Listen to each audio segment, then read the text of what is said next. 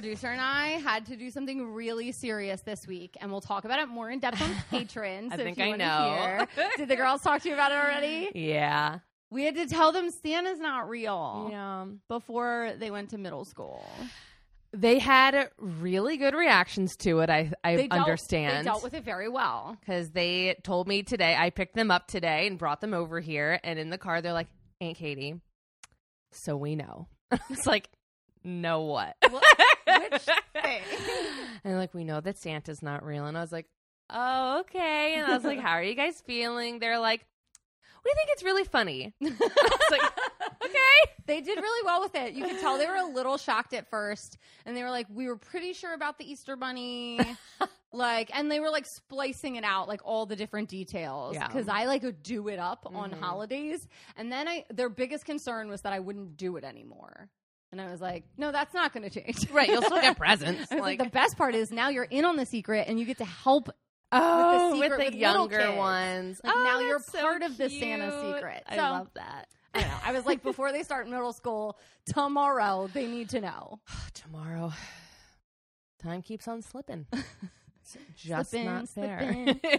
Into middle school. But we're not here to talk about that. No, we're here to talk about Herstory On the rocks. with Katie And Allie.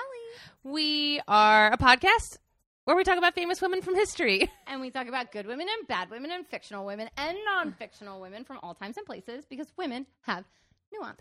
But keep in mind, we are drinking the entire time. And we are not historians. No. We are amateur historians, professional drinkers, and semi-professional Wikipediaers. Googlers. Honestly, we can Google up a storm. We really can. I know how to search. I know the keywords. I know where to put asterisks and where to not. It's great. But before we get into our story, we know that you're busy. Like crushing your own children's dreams. Exactly. So you're busy crushing children's dreams. So you don't have time to look up what these women look like. No. So before we get into their stories, we're going to tell you what they look like so you can get a picture of them while you're, telling your children that the tooth fairy's not real. Unicorns don't exist. We're going to get a little physical. Allie, who are you doing and what does she look like? So I, this evening, am doing the bad woman of the episode, who is Grace O'Malley, or Grania. And there's no contemporary images of the piratess, but there's a large statue of her on display in Ireland inside, and it's kind of like a stone white statue, and then there's a copper version of it outside. And in that statue, she has a very angular face, and she's wearing like a very Renaissance festival dress. It's like really long sleeves. Like Wenchy. Yeah, kind of like laced up the front. She's got on a cloak. She's got like a belt with a dagger on it. But she's typically depicted in common lore as like a foxy, fiery redhead, busty, on a boat, sexy 30-something pirate woman. But that's not true. Yeah. That's just how we depict her. So that's, I guess, all we know. Perfect. So who's your woman and what does she look like? Mine's a bit less sexy. But she's the good woman of but the she's episode. a very good woman. She is a petite Dutch woman. Oh, I'm doing Corrie ten Boom. Yeah. Or Tenbaum. She is a petite Dutch woman who had very dark hair when she was younger, which turned white over time. Her hair is typically pinned up into a small bun. She had kind of like a long oval face with like downward sloping features. And she had a really shy smile with thin lips and kind of small eyes. In her older years, she had a bit of a hunched back, and she could be seen wearing glasses, plain clothing, and just peeking over a pulpit of a church, telling her incredible story. She's just a little old lady. Like, that's what she looked like. That's how I always picture her, as a little old lady. But I want to know what I'm drinking because it looks beautiful. It's like a perfect, like rich red. It's almost a fall color. Yes. Oh, I did spell that word right. Sorry, I was looking at my thing. Were you editing your own notes? Even though I don't look back at my handwritten notes when I post the thing, I was like, oh, I don't want to misspell the cocktail when I do it on, Instagram, but I did spell Okay. it correctly. Okay. So this cocktail is called the Hiding Port. That's cute. Based off of her book, The Hiding Place. So it is 1.5 ounces of port, 1.5 ounces of coconut rum, 1/2 ounce of elderflower liqueur, 1 ounce and 1 ounce of orange juice. And you just shake that all up together. Cheers. Cheers. Really delicious. I expected it to be richer with the port, but I actually taste the Malibu much, much more. Yeah. It has, I'm getting like, I don't know where it's coming from. Maybe it's like the port mixed with the Malibu, but it's like a weird, like grassy taste. Like, yeah. it tastes almost just like a little earthy. Mm-hmm. Straight out of a cornucopia, this one. Mm-hmm. Yeah, I'm trying to I like it. pinpoint that flavor, but I don't No, know. it's But weird, it's nice. too. That's interesting. Yeah, I guess I would almost list it as a would you list it as a rum cocktail or as a wine cocktail? I don't know. I mean, port was the main ingredient for me, so I'd list it as a wine cocktail. Okay. Yeah. Because I taste more of the rum. Yeah. But it yeah, the looks main more porty. yeah, the main focus is the port, which I feel like still comes Oh my through. God, the hiding port. It's hiding. Exactly. Can't taste it. You can't taste it. Okay, I'm so done. So, anyways, what do you know about Corrie ten Boom? Okay, so if you are a patron, then you know that I read The Hiding Place as a child, and it's like the book that influenced my life. It's probably why I ended up teaching history. I know that she and her family are not Jewish. They were Dutch. At least I don't think they're Jewish from what I remember. They were clockmakers. They were hiding Jewish people. They got caught. I believe she went to Auschwitz, maybe Bergen-Belsen. No, she's at a concentration camp. I guess Auschwitz and Bergen-Belsen are the only ones I know. Yeah. And I think her sister dies while she's there. I remember a horrifying scene in the book when they first get there and they like strip them down and shave them, and she's like hiding a Bible. There's like all this, lots of Christian stuff. She's a super good lady. And then when I was in middle school, she was definitely still alive because I watched interviews with her. So that's what I can recall from my time in Corrie's world. Perfect. So I got a lot of this from the Women Worth Knowing podcast, a like documentary on YouTube called Corrie ten Boom, Faith Undefeated, and a Biographics YouTube video, and of course Wikipedia. All right. I've never read The Hiding Place. I really need to. Oh, I've never read it. It's I feel so like a good. fucking fraud right now. No, you shouldn't. We don't read the books in a week. We don't. We just can't. Okay, so Cornelia ten Boom, a.k.a. Corrie, was born on April 15th, 1892 in Haarlem in the Netherlands, which is where I was staying when I was in the Netherlands. It is the cutest little town. We booked our place that we were staying at too late, so we ended up staying in Haarlem, which is like just a little outside of Amsterdam. It's like a 15-minute train ride, I think it was, but it is adorable. It has its own town square, and it just holds a really special place for me because it was where Casey and I got engaged 1,000 years ago. 1,000 years ago on the Prince Hendriksburg Bridge. Still not married. As Still of not married, but now. it's fine. What a mess. We're so close. We're really, really We're like a close. month We're and a less half than 2 out. months away. Listen, Delta, hold off. Come on. She had 3 older siblings, Betsy, Willem, and Nolly, and her parents, Casper and Cornelia. Such cute names. Seriously. If I had fraternal twins, I would name them Casper and Cornelia. I like them from afar. They were regular working class parents who loved their children and were very devout Christians. Casper was a watchmaker and a jeweler. He loved his job. He was just endlessly fascinated by watches and clocks and little machinery. And sometimes he would get a little too excited about his work, or like a timepiece that he was working on, and he would like forget to charge his clients. Like they would walk out without paying, and he just wouldn't even notice. And together the family lived above his watch shop.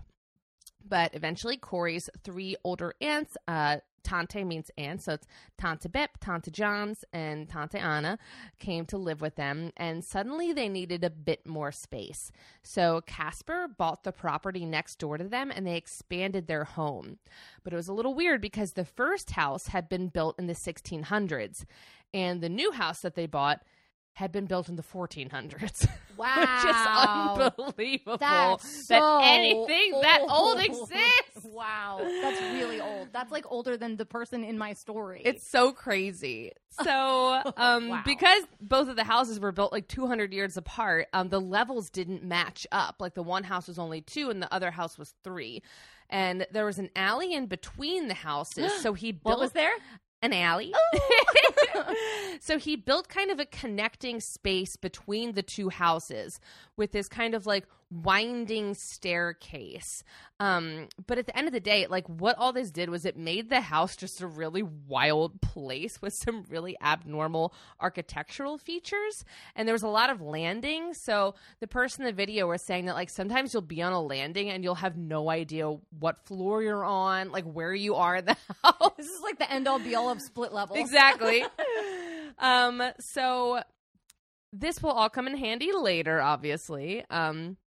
Corrie spent the first part of her life in charge of taking care of her elder aunts and the housekeeping. She was very involved with her family. Her family took a lot of people in, so she was just always like taking care of other people. And she especially became a lot more involved when her mother suffered a stroke in 1918. So after this stroke, her sister Betsy took her mother's place downstairs in the shop. So now like Corrie doesn't have Betsy to like be up there helping her. And then Betsy got a really bad cold, so she was sent to bed for this like extended period of time. She was really sick. So Corrie took Betsy's place in the watch shop, and she quickly discovered that she loved working in the watch shop. She just didn't know. And she just really had a keen eye for like business and mechanics. So she totally rehauled their financial situation. She developed a system of billings and ledgers, and she also probably double-checked that the customers paid. And and she was really talented with the watches. So, I mean, we should also mention that like World War I has just ended. Oh, yeah. Yeah, like her childhood was like also during a time of tragedy. Yeah. But thankfully, during World War I, from what I was like understanding, like the Netherlands kind of had a thing. They're like, look, we're not involved in this. And so they kind of like left the Netherlands alone. Chill. Which is obviously like not where it's going. Not going to be like that in like a second. Her and Audrey Hepburn were like exactly next door neighbors. Basically, they were best friends. Audrey Hepburn bought a clock from Corrie ten Boom. That's what I heard. No, she didn't. That's what I heard. So after Betsy got better, Corrie was kind of nervous, and she was like, hey, would you mind if we like switched jobs and you took care of the elderly aunts and the sweeping and mopping and I worked in the shop? And Betsy was like, please, I am not cut out for this business stuff. I would be more than happy to switch with you. That's so cool. So Corrie not only like became pretty much like running the business. She became a watchmaker herself. She even went off to Switzerland to learn from the best. And in 1922, she became the first woman to be licensed as a watchmaker in the Netherlands. No fucking way. Yeah. I did not know that. I know. She's so cool. That is pretty cool. That's pretty cool. So she's on her way up in the watch world. And TikTok. Exactly. And she, but not TikTok. No, not TikTok. Just no, she TikTok. wasn't like waving her arms in the air. Right. Like she just didn't care. Did the TikTokers even know about that? Don't think so. Also, your daughter sent me a TikTok the other day. So Allie's kids got phones. And they text me TikToks. She texted me a TikTok, and it was just a man pouring a box of snakes out. That's so funny. And I have like a Katie deathly snakes. phobia of snakes. She kept sending me TikToks, and I was just like, I typed back. I don't open them. I just go, Caroline, stop texting me TikToks. I'm done. I was like, I don't even have the app. How is this possible? Unless you made it and it's really cute and it's of you, I don't want to see it. I know that she was somewhere in the TikTok, like opening a newspaper, but I just couldn't see the whole thing because there were so many snakes. She was doing a duet then on the TikTok. With the snakes? I don't understand. These kids. Kids these days. Gen AA. Why can't it be a watchmaker like Corrie? Back around the alphabet. Skip Gen Z. Okay. Making her way up in the watch world. And she meets a man. I didn't have much info on him, but he was a local boy, and she was so in love with him. And he's in love with her, and she just knows in her heart that, like, this is the man she's meant to marry. But then he shows up to her house one day for a visit with his fiance. What? So apparently this boy's mother did not think that Corrie was of high enough social standing for her son, so he made her marry someone else. She's the first fucking female watch certified. Who is higher than Corrie? Nobody. Literally not one female. Literally. Unbelievable. Also, this could have been before she officially became the watchmaker. Her timeline was kind of confusing to me. So if you're like a Corrie expert and you're like, actually, she was engaged before she became a watchmaker, I'm, very sorry. Anyways, so and adding to this devastation, her aunts, who she had been taking care of, passed away, and then her mother passed away in 1921. And so Corrie's feeling like really devastated. Like she's had like a rough fucking go of it. But her father told her that love is the strongest force in the world, and it really sucks when it's taken away. Verbatim, he said that. Just kidding. He said, man, that Corrie, blows. Corrie, sorry. Shit sucks. But he said, you just need to find a new outlet for your love.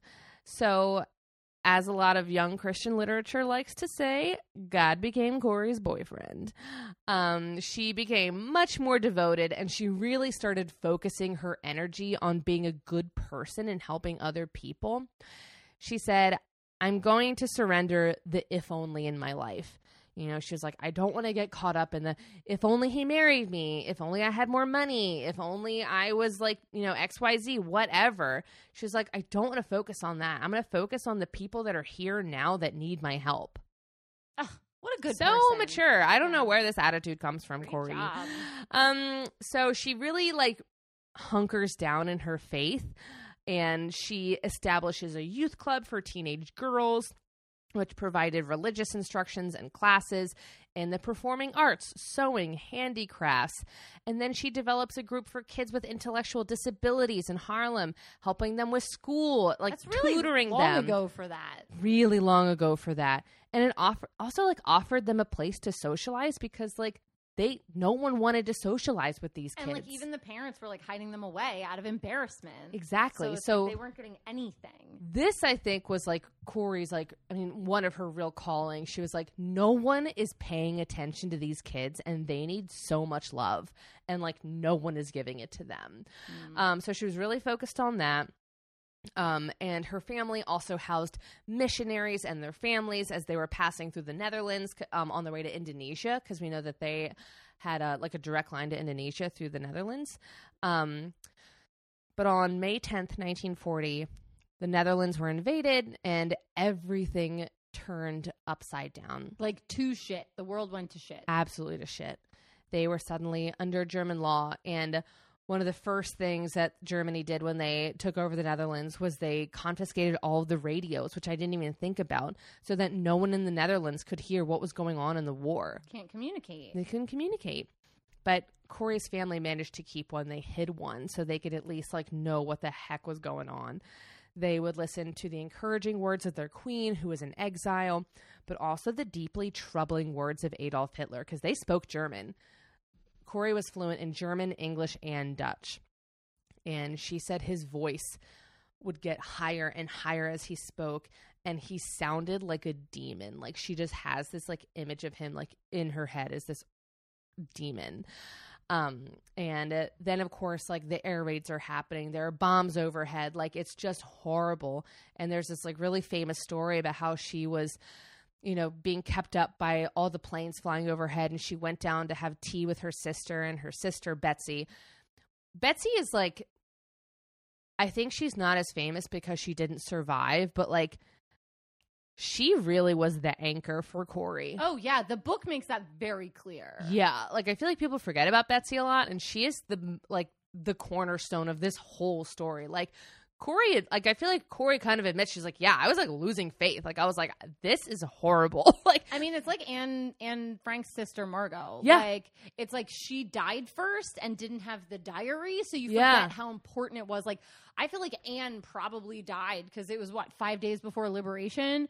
Anne probably died when she didn't have anybody to survive for anymore. Yeah. And it was like Margot was the reason she was holding on. And it's like, you know, Corrie's in that same situation where it's like, my sister is there. Yeah.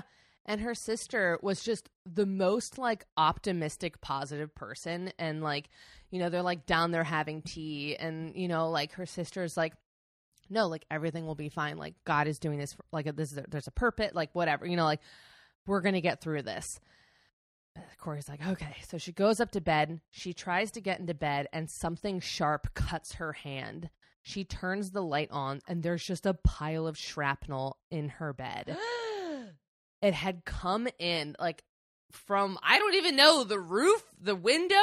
There was just shrapnel all over her bed from a bomb that had gone off nearby. A miracle that she wasn't in the bed. I know. And I don't even believe in miracles. She went downstairs, and she was like, Betsy, she was like, what the hell? If I didn't come down and have tea with you, like, I would be dead. And Betsy, of course, because she is like the more faithful, was like, Betsy, like, that wasn't a coincidence. God's like, plan. It is God's plan. He was like, he wanted you to be here for some greater purpose. So, like, let's find out what that is. And then, so they're having the raids. They're seeing a lot of weird things going on. And then they started to see the outright discrimination of the local Jewish population. Stores were shut down. Houses were raided, and they started just like disappearing. And one day, one of their neighbors was just like outside, and his business is being attacked, and this mob is descending on his building, and they're about to turn on him, and Corrie like rushes out and pulls him into their house for safety. And she calls her brother Willem and his son Kik, and she's like, what do I do? And they're like, don't worry, like, we'll get him to safety. Because her brother had been helping Jewish people for a while find hiding places. And he had been like helping them get out of the Netherlands and into a safe country. Okay, so he was like early on. He was early on in the Dutch people resistance. out. Yeah. And he actually ran a retirement facility that he used as his base of operations. So he had this giant like facility that he would hide people in. And then like he had transportation vehicles that could take them places. It's like get them out when you can. Yeah, exactly. Yeah, for sure. So at this point, so they did get that man to safety, and Corrie had kind of said something like, wow, that was really great. Like, what are you up to? And then like her brother was like, look, I'm sorry, but like if you're not going to be like really in it, he's like, I can't talk to you about it. And she was like First shocked. rule of Fight Club. Yeah. She was like shocked. She was like, what do you mean? And he was like, this is bigger than all of us. Like, I can't talk to you about the resistance if you're not like fully on in it. Like, it's just too dangerous. So where they were at now, Betsy, Corrie, and their father had not gotten involved yet. They knew that it was a huge risk, and being part of the resistance was really political.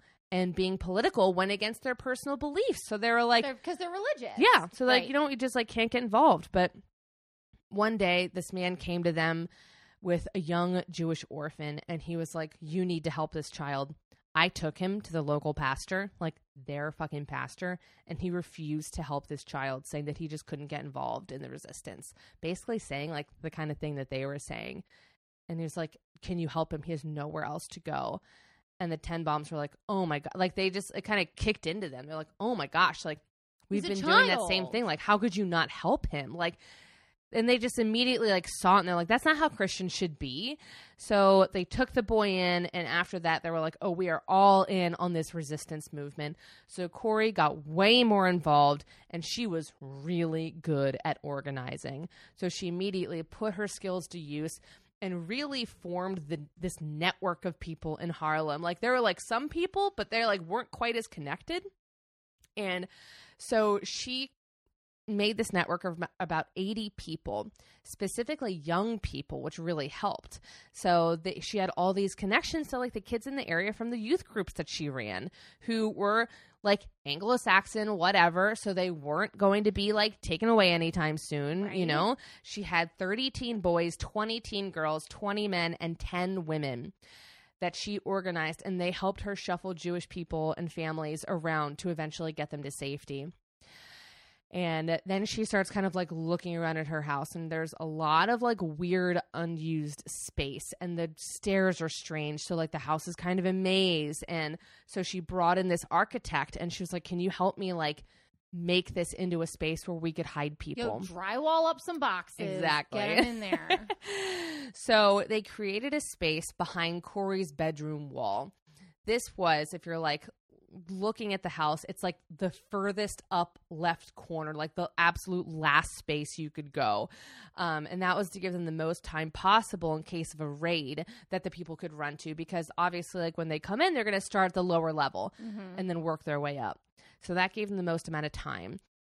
This space could fit like 6 people. It was really tiny. It's the smallest thing I've ever seen. It's like a closet. Yeah.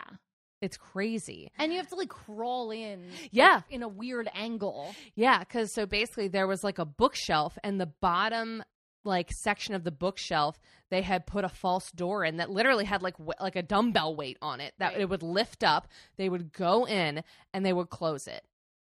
And it was like standing room only. You're like standing between like drywall, like where the beams would be. Yeah. Like where the literal Yeah. studs are in the wall. I was watching one video, and they're like, well, it had room for like a mattress and 8 people. I was like, no, I don't think so. Not the pictures Like, I've not seen. the pictures I've seen. Not the I'm watching this guy stand in that space right now. You could not fit a mattress in there. And so obviously it was too small for them to be in there all the time. You know, the most amount of time I think anyone was in there was 48 hours, which I mean is a really long time. So what they did was they would allow like everyone to just like hang out in the house, and they installed a buzzer system in the house. That way, if someone saw the German troops coming, or if they even came in the door and people were on the second floor, they had the buzzers everywhere, and they could hit the buzzer from any room and tell the refugees to jump into the hiding place. So they are helping like about 8 people a time, and they would save 800 lives. Oh my God. Isn't that crazy? It's amazing. 800 people. It's amazing.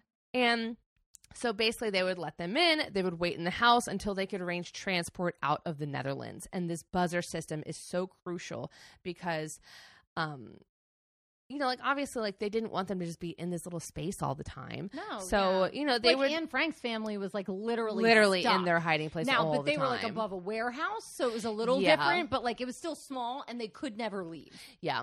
Well, and also Corrie had made like this kind of little deck on the roof. She was like, you can be on the deck. She was like, you have to sit like, you know, have to, like duck but down. It had a space for them to get fresh air. Which is she was great. really concerned about their well-being while Their they were mental there. health. Yeah, their mental Like health. we all should be during COVID. And this is the whole thing. She was a community organizer, so she planned a lot of activities for them to do to keep their spirits up. They would do work around the house to occupy themselves. And if the buzzer went off, they could be hidden behind the wall. They would do test runs all the time in 70 seconds from anywhere in the house. Unbelievable. 70 seconds. I can't even run out my front door Yeah. in 70 seconds. And they were so particular in their routines. And also, like, mind you, these are not like the same group of people. This is 800 different people had to come in and learn this routine. They would come in and, like, you know, so they would practice, like, you know, if the buzzer goes, if you're sitting on a chair or if you're laying on a bed, flip the mattress, flip the cushion. Because if they come in and feel a warm spot on the bed, they'll know that someone was here. Just like all those little details that like I would never think of, you know, like things like they're like, oh yeah, like if you're eating at a table, pick up your plate because we can't have 4 plates with 3 people here, like Right. whatever, like, you know, take it with you, hide it. But like, I just never even thought of like the warm spots, like just all this stuff. They were so careful. But one thing that they were not so careful about was the singing. Corrie thought music was really important to keep people's spirits up. So she and the Jewish families would sing and play music, which was like kind of dangerous because super loud. It's really loud. Some of their neighbors were like, we can hear you in the streets. Like, you're going to get caught. Like, be careful. Especially because they were playing Jewish music. Now, I think this is really important because one of the things that I love most about Corrie ten Boom is that she never tried to convert any of the Jewish people that she helped, which I think is really important to say because she is this extremely devout Christian person who definitely like saved a lot of people, in the Christian sense later in her life, but she never tried to convert them. She was like, yeah, like you're Jewish. Let's play Jewish songs. Oh, it's the Sabbath. What do you need to do to observe it? She would help them observe the Sabbath when they were living with her. Because she was a good person? Because she was a good fucking person Yeah. and she was so respectful of their religion.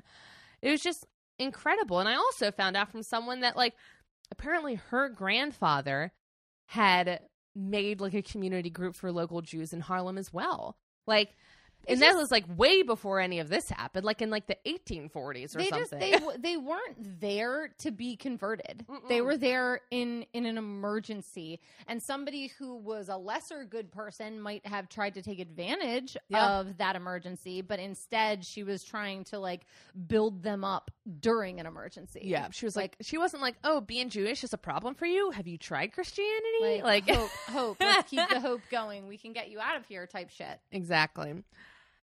So one day they heard on their radio that the Germans had discovered a Jewish orphanage in Amsterdam. And they've discovered that they had planned on just taking all of the children inside and just killing them. They're like, well, we got 100 like Jewish kids that we could just get rid of immediately. Like they don't have parents anyways. Like why not? Corrie hears this. She springs into action.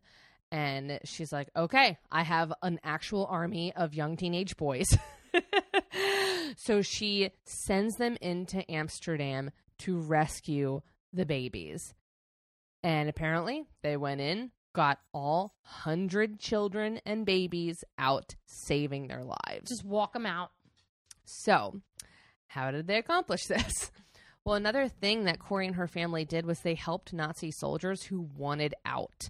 She said that some Nazi soldiers would come to her and be like, I hate Hitler. I don't want to do this. I don't want to kill Jewish people. Like, can you help me? Which is a huge risk.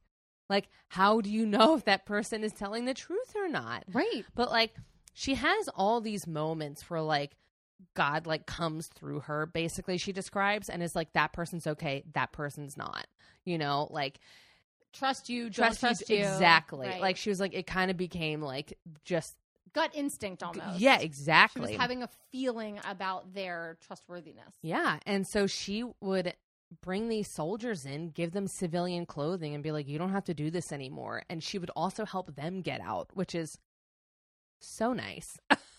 Because it's what a good religious person would do. So help then out. They would leave their uniforms with her. So she dressed up all these teenage boys as Nazis. And she sent them into the orphanage. That way, when they were taking the kids out, it didn't look weird. Isn't that incredible? That's really smart. That's really good covert operation. Yeah. Dress them up as stormtroopers. Exactly. Send them in, bring them out. She found each and every child a safe home out of that orphanage. And there was 100 children. And as word spread of their generosity and their kindness, more and more people sought refuge with them. But with this new influx of people into their home, they also had to find a way to feed them. And like they're bringing attention to themselves now. They are. Yeah. And so the ten Boom household, I mean, they only received food rations for 3 people. So they had to figure out how to get food for all of them. They can't starve. I mean, what's the point of rescuing them if they're going to starve to death? Right. So she made the bold and dangerous move of going to the man in charge of food stamps and food rations named Fred Currenstraw. So he worked in the rations office, and when she walked in, she had no idea where his loyalties lie. She had no idea whether this would help or be the end of everything.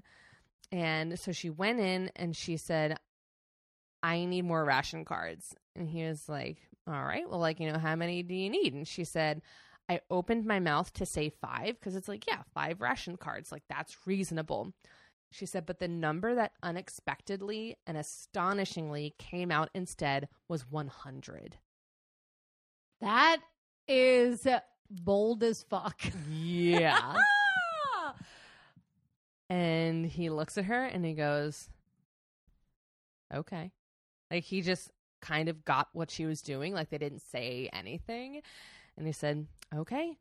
But it wasn't going to be easy since he had to account to a Nazi supervisor for every ration card he sent out. So this man, shout out to Fred, asked a friend of his to stage a robbery at his office and, like, beat him up. Like, he got hurt during this. He had his friend come in and beat him up. And so he had an excuse as to why there were 100 ration cards missing. And he gave them all to Corrie. That's incredible. What? Hit me. Come on. But even though they had lots of help, they were still in a lot of danger. They were lucky in a way because they were allowed to keep their phone because they had a business. But they knew the Nazis had wiretapped it. So they were definitely listening in on their calls and spying them because obviously they're like, your house is suspicious as fuck. Yeah, there's people in and out all the time. Yeah. What the hell's going on? Why are all these Nazis walking in and out of your front door with all these children? Mm-hmm. So they created a special code to use over the phone using watch lingo. So someone would call and say, hi, I need a watch repaired. And they could either say, oh, I'm sorry, we're all booked up right now, but we do have appointments 2 weeks from now. And they'd be like, okay, I know I can come back and, like, I can get this family some help in 2 weeks. And if they wanted to check in on family members to see if they, like, got out okay, they would ask things like, do you have any Swiss watches in stock? And they'd be like, nope, we're all sold out. Or like, oh, we have 8 of them. You know, just like this code language that was, like, incredible. And they also had a way of communicating to the whole town whether or not it was safe to kind of come around. So they had a small triangular watch sign that they would put in the window if, like, the coast was clear and they could accept more people. And if the watch was down, like, they knew that it was, like, not people time. Here can't come in. Yeah. But as time went on, things were getting more and more dangerous. Her nephew and sister Nolly were getting arrested, and, you know, they got arrested and released, and more people were simply disappearing. Then in February of 1944, Corrie hears a knock on the door. She had been battling the flu for a few days, so she reluctantly shuffles down to see who's at the door. She's, like, not feeling well. She's kind of feverish. It was a man named Jan Vogel, and he was pleading with Corrie to help his wife. He said, my wife has been helping the Jews and she was just arrested. I know a police officer who will set her free, but he needs $600 and I know you help people here. Can you help me? She said there was something that seemed off about the situation, but she was like, I was so sick and, like, my mind was cloudy. I just, like, wasn't thinking right. She was like, you know, if I wasn't sick, I probably would have trusted my instinct and not helped him, but she helped him. I don't think she had that much money, so I don't know what exactly happened. Like, the information was kind of fuzzy, but she agreed to help him. The man left, and later that evening, Corrie was asleep, sick in her bed, when the Gestapo came storming in at 5 o'clock in the morning. Betsy opened the door and was trampled over by the men, but thankfully she was able to hit the buzzer so that the Jews could hide. The Gestapo were indeed slowed down by the crazy layout of the house, so by the time they got to Corrie's room, it was just her. Everybody had been able to hide. They then proceeded to demand information from Betsy and Corrie. They beat them up until they were black and blue, and they were taken out to a car with their father and nephew Kick and transported to the local prison. The lineup before they entered the prison was the last time they would see their father. He died just 10 days into his prison sentence. Ugh. And because Corrie was sick with the flu, she was put into solitary confinement, which was really difficult because now she had no way of knowing if her family was safe or not. Or, like, what was happening at all. At all. Thankfully, one guard who knew her took pity on her, and he snuck her, like, a really tiny Bible that she could hide and take with her into her cell. And weeks later, around her 52nd birthday, she received a letter from her sister Nolly. The letter told her that like her dad had passed away, unfortunately. It was really sad, but her dad had always told them that like time was in God's hands. And, you know, she was like, okay, well, like, you know, there was comfort in death for Corrie. Right. And then she noticed that the address written on the front was like slanted in a weird way. And the end of every line kind of reached up towards the stamp. And she's like, well, that's weird. So she peeled the stamp back, and in very small handwriting, Nellie wrote, "The watches are safe," confirming that the Jews hidden in her house the night of the raid had gotten away. Isn't that incredible? That is incredible. So she's feeling good about that. And one day she's called out of her cell to speak with the judge who was like deciding her case. She walked in and he looked at her and he said, "In my hands are pages and pages of your writing." Corrie was an avid journaler. She wrote everything down. She had written down everything they had done, the names and the addresses of every Jewish person they had helped and every person in the Dutch resistance. He had all of it. Not a good idea. She was horrified. She was looking at those papers and she's like, not only is this a death sentence for me, but for all of my friends and family and all of the people that we've helped. Literally everybody you know that was a part of this is now in trouble. And he said, "Can you explain this? Can you explain yourself?" And she was like, "No, I can't." And then he took the papers in his hands and he threw them into the fireplace. And he goes, "Well, it's a shame they got lost." No! The judge told her, "I remember you from years back. You tutored my child who is intellectually disabled." Oh my gosh. Yes. He was like, "You were so kind to my child who like didn't have anyone else trying to help him." And he was like, "I can't let you be put to death after like I know what a good person you are." So after 3 months in solitary confinement, she was taken out of prison and taken to a cattle car where she was placed with hundreds of other women and transported. And somehow Corrie found Betsy and the two were reunited. They were sent to a concentration camp in the Netherlands for a bit. This was a work camp where they discovered that Corrie had a knack for mechanics and watches. So they put her to work fixing and building watches and other items for the Nazis. And she was so good that like she would mess them up a little bit. So, you know, they would only last a little while. So by the time they like actually got to the soldiers, they wouldn't work anymore. Just like a little extra like middle finger to them. Right. Shove it. But then D-Day happened and the tide changed in the war. Germany was suddenly on the losing end. So they were like, ooh, they might come back for the Netherlands. So they had to empty all of their Dutch concentration camps.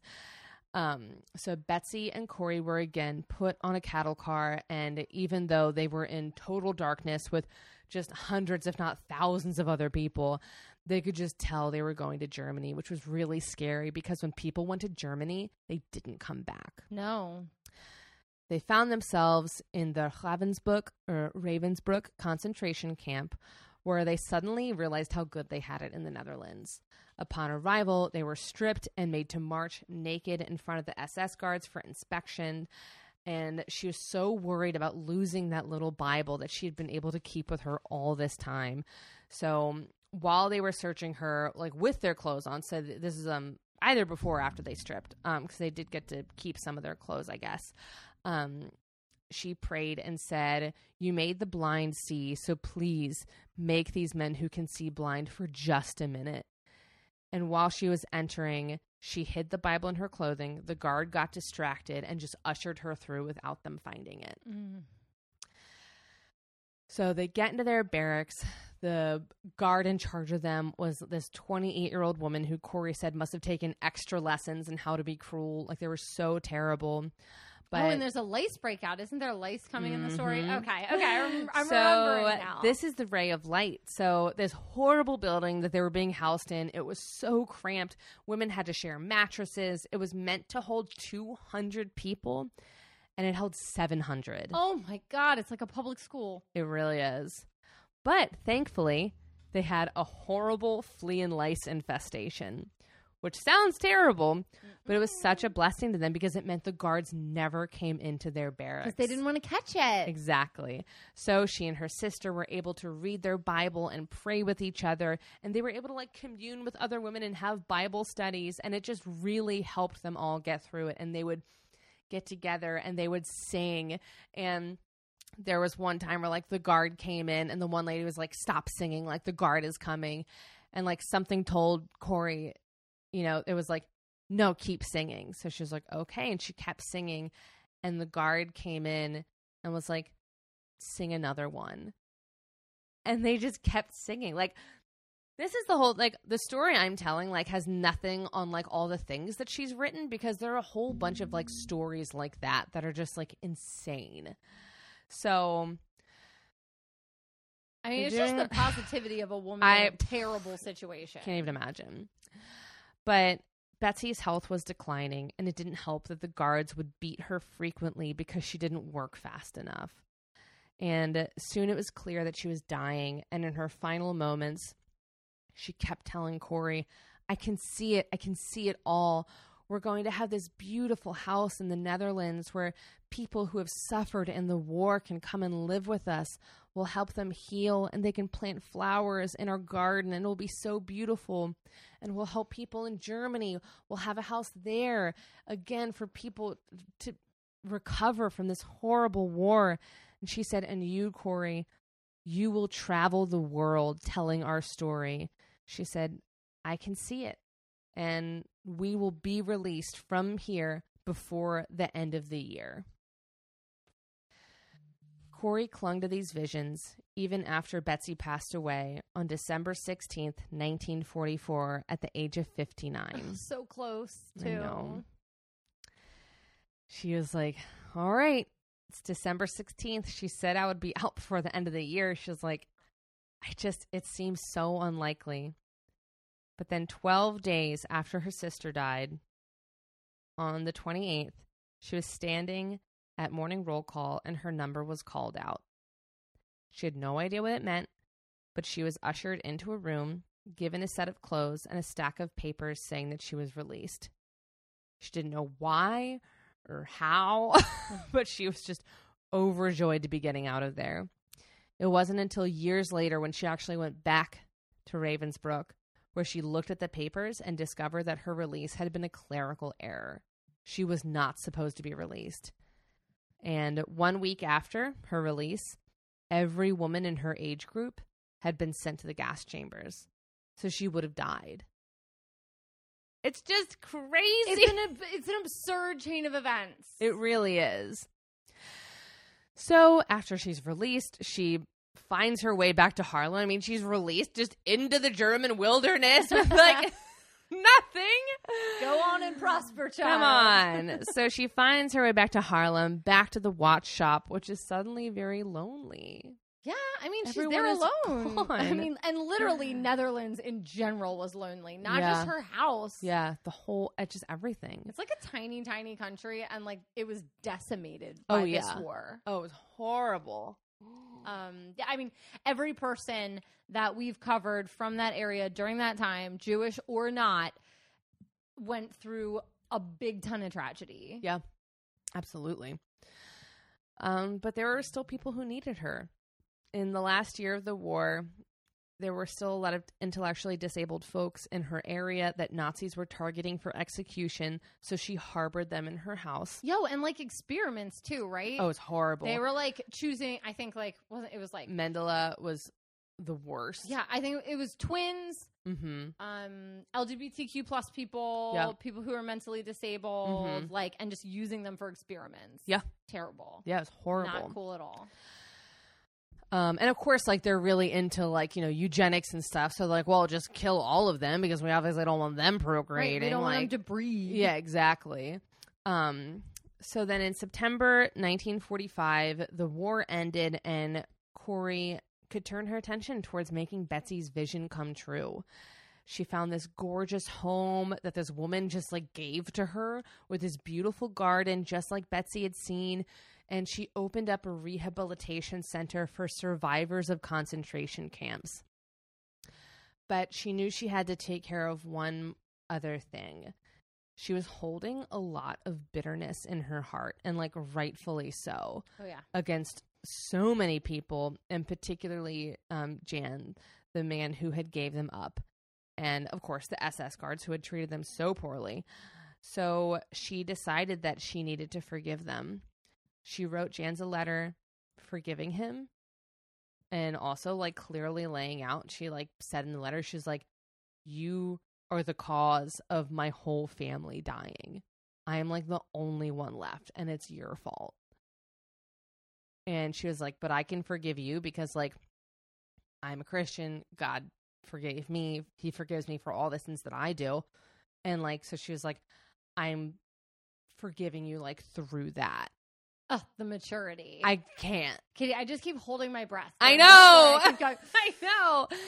And like, even if like you're not a Christian, like I think it is still so powerful that like, I mean, just the power of that, like forgiving this person who caused the death of your family, not just like, yeah, I went to the concentration camp and I survived. Like that's horrible in itself, but like he caused so much just destruction. It was horrible. I mean, forgiveness is absolutely the hardest emotion to conjure.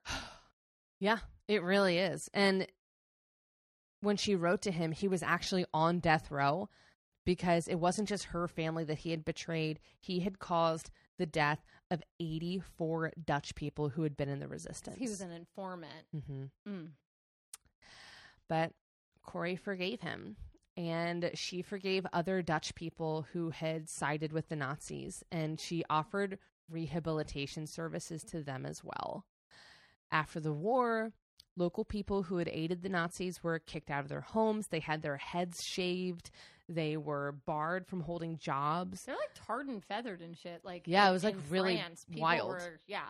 And they had become homeless and destitute. And Corrie was like, I know they did horrible things, but like they're also people. And so she took them in and clothed them, fed them, and housed them and helped them get back on their feet, which are just like things that she like didn't need to fucking do, you know? It's just, she's so kind. Well, and she makes a point like in her like writing and stuff. She's like, look, like I'm like not a super kind person. Like she's like, I just do what God tells me to do. Like, and God told me like I need to help those people, so I did. I like, can support that. Yeah, I support that. I'm not nice, but like I'll help. Yeah. Which I always like because like there's also a moment where like a Nazi, like a former Nazi guard who like actively beat her sister, like ran up to her at an event after she had spoken, and he like held out his hand and he was like, "Hi, can you forgive me? I don't know if you remember me." And she was like, "Yeah, I remember you. I saw you punch my elderly, frail sister in the face because she didn't sweep the floor fast enough. Like, yes, I remember you." And he's like, "Do you forgive me?" And she was like, "I couldn't." She was like, "I couldn't do it. I couldn't reach out my hand and forgive this person." And she was like, "But I didn't have to." She was like, you know, and again, it all sounds very like, I don't want to like isolate people and be like overly Christian, but like this is her real life. She was like, these are her words. She was like, God came through me and went into my hand and put it out for me because he knew I couldn't do it. Yeah. Like, I mean, you know, it's moments like that where you're almost like, I'm literally speaking at an event about goodness and everyone's watching me. Yeah. Like I need to like show up. Yeah. Like, even if my emotions can't show up, my body needs to show up and be here. Yeah. And that's what she was doing. Yeah. Showing up. So anyways, all that's happening. But there were more people to help. So she turned her attention towards Germany. There was an abandoned concentration camp that they wanted to do something with. So Corrie turned that into a rehab center as well. And she painted the buildings like turquoise, and she planted flowers and gardens and made it into an actually lovely place where people could get help and like get back on their feet. That's great. Then she continued her message of forgiveness by, she actually like set up meetings with 2 guards from Ravensbrück who had been particularly cruel and like forgave them publicly. I honestly wish anybody was as active at doing good as she was. I know. Like anybody at Literally all. anyone. Like could anybody actively care that much? I don't know. And then it was time for her to fulfill the final part of Betsy's vision. Corrie started traveling the world. She went to 60 different countries telling the story of her family, the war, and God. And then in the 60s and 70s, she started writing books. She wrote Tramp for the Lord. Love it. Sounds weird now. I love it. But she really meant like a traveler for the Lord. Nope. Like, you know, someone No, who... she did not. Just like someone who, like, literally, I mean, she gave, like, you know, that was her whole mission. But it was all about her travels across the world and included important messages of forgiveness, hope, and love and salvation. There was only one set of footprints. Yep. You know? And then in 1971, she wrote The Hiding Place, which detailed the true story of her and her family. And it was a bestseller. And then it became a movie in 1975. And she traveled all over the U.S., speaking at small churches, telling her story. And in 1977, she moved to California and settled there. In 1978, she suffered 2 strokes. The first rendered her unable to speak, and the second resulted in paralysis. And then in 1983, she suffered a 3rd stroke, and 2 weeks later passed away on April 15th, 1983, on her 91st birthday. She died on her birthday. She was knighted by the Queen of the Netherlands. The Yad Vashem Remembrance Authority in Israel honored her by naming her righteous among the nations. And, of course, her house in Harlem has been turned into a museum. Casey and I were outside of it. We didn't do a tour. It was one of those things where, like, they only had, like, Tickets 2 tours a day. Yeah. You had to buy tickets in advance. And you also, like, you either had to buy tickets in advance and print them, which we didn't have a printer because we're in an Airbnb, or you had to just, like, wait in line for, like, a really long time for the museum to open up. It's like, nah. So, I know. We, like, really fucked up. We, like, didn't go to the Anne Frank house, didn't go to the Corrie ten Boom Museum, even though we were staying in her neighborhood. We, like, saw it from the outside. Yeah, we saw it from the outside. It was beautiful.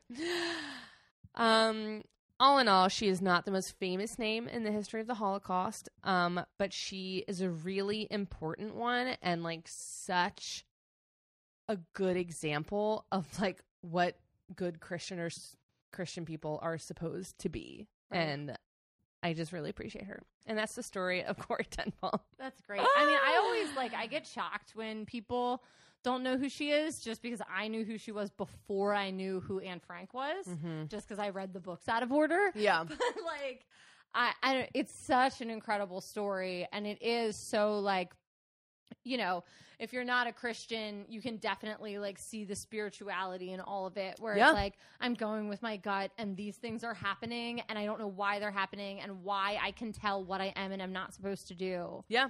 Well, that's the thing. Again, like, even if you're not Christian, like, I feel like you can really appreciate the spiritual element of this because, like, all of this is bananas. And it's perchance. Yeah. Right? Like, so many people died. And that's the thing. Like, to her, though, like, it wasn't chance at all. She was like, God is doing this because, like, I'm supposed to be helping people, right. You know? Like, that's one of the things I kind of like about her story is, like, she was never like, no, it wasn't a coincidence that I wasn't in my bed when the shrapnel came in. Right. That, you know, I survived the camps, that I did this, that I did that, that I helped the judge's kid years ago. Right. Like a decade ahead of time. Yeah. You can't plan that shit. You can't plan it. That a clerical error caused me to be released from a concentration camp. Exactly. Like, yeah, it's wild. So what a great story. I'm ready for more drinks. Well, that was our World War II story for the season. We've got like a list that we run down. Yes. So we'll be back with a pirate.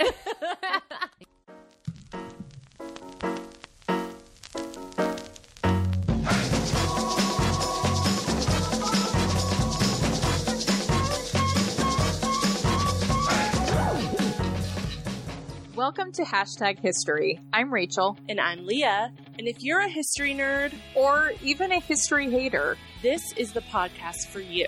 even if history was your least favorite subject in school, we can guarantee you will like this podcast because we talk about all the things that your history textbooks did not. Things like how the Bonnie Prince Charles and his Jacobite uprising was a bit of a disaster. Yeah, or how the pharaoh Akhenaten was so disliked by Egyptians that they literally purged his name from nearly all of their records and pretended like he had never existed. And we do all of this while drinking and rating a custom-made cocktail specific to that week's topic. So grab a drink, take a seat, and hang out with us each week as we learn all about history's greatest stories of controversy, Conspiracy, and corruption. We are back. We're back. Totally different kind of drink. Part Yes. 2. We're on the bad girl part of the episode. We're on our pirate.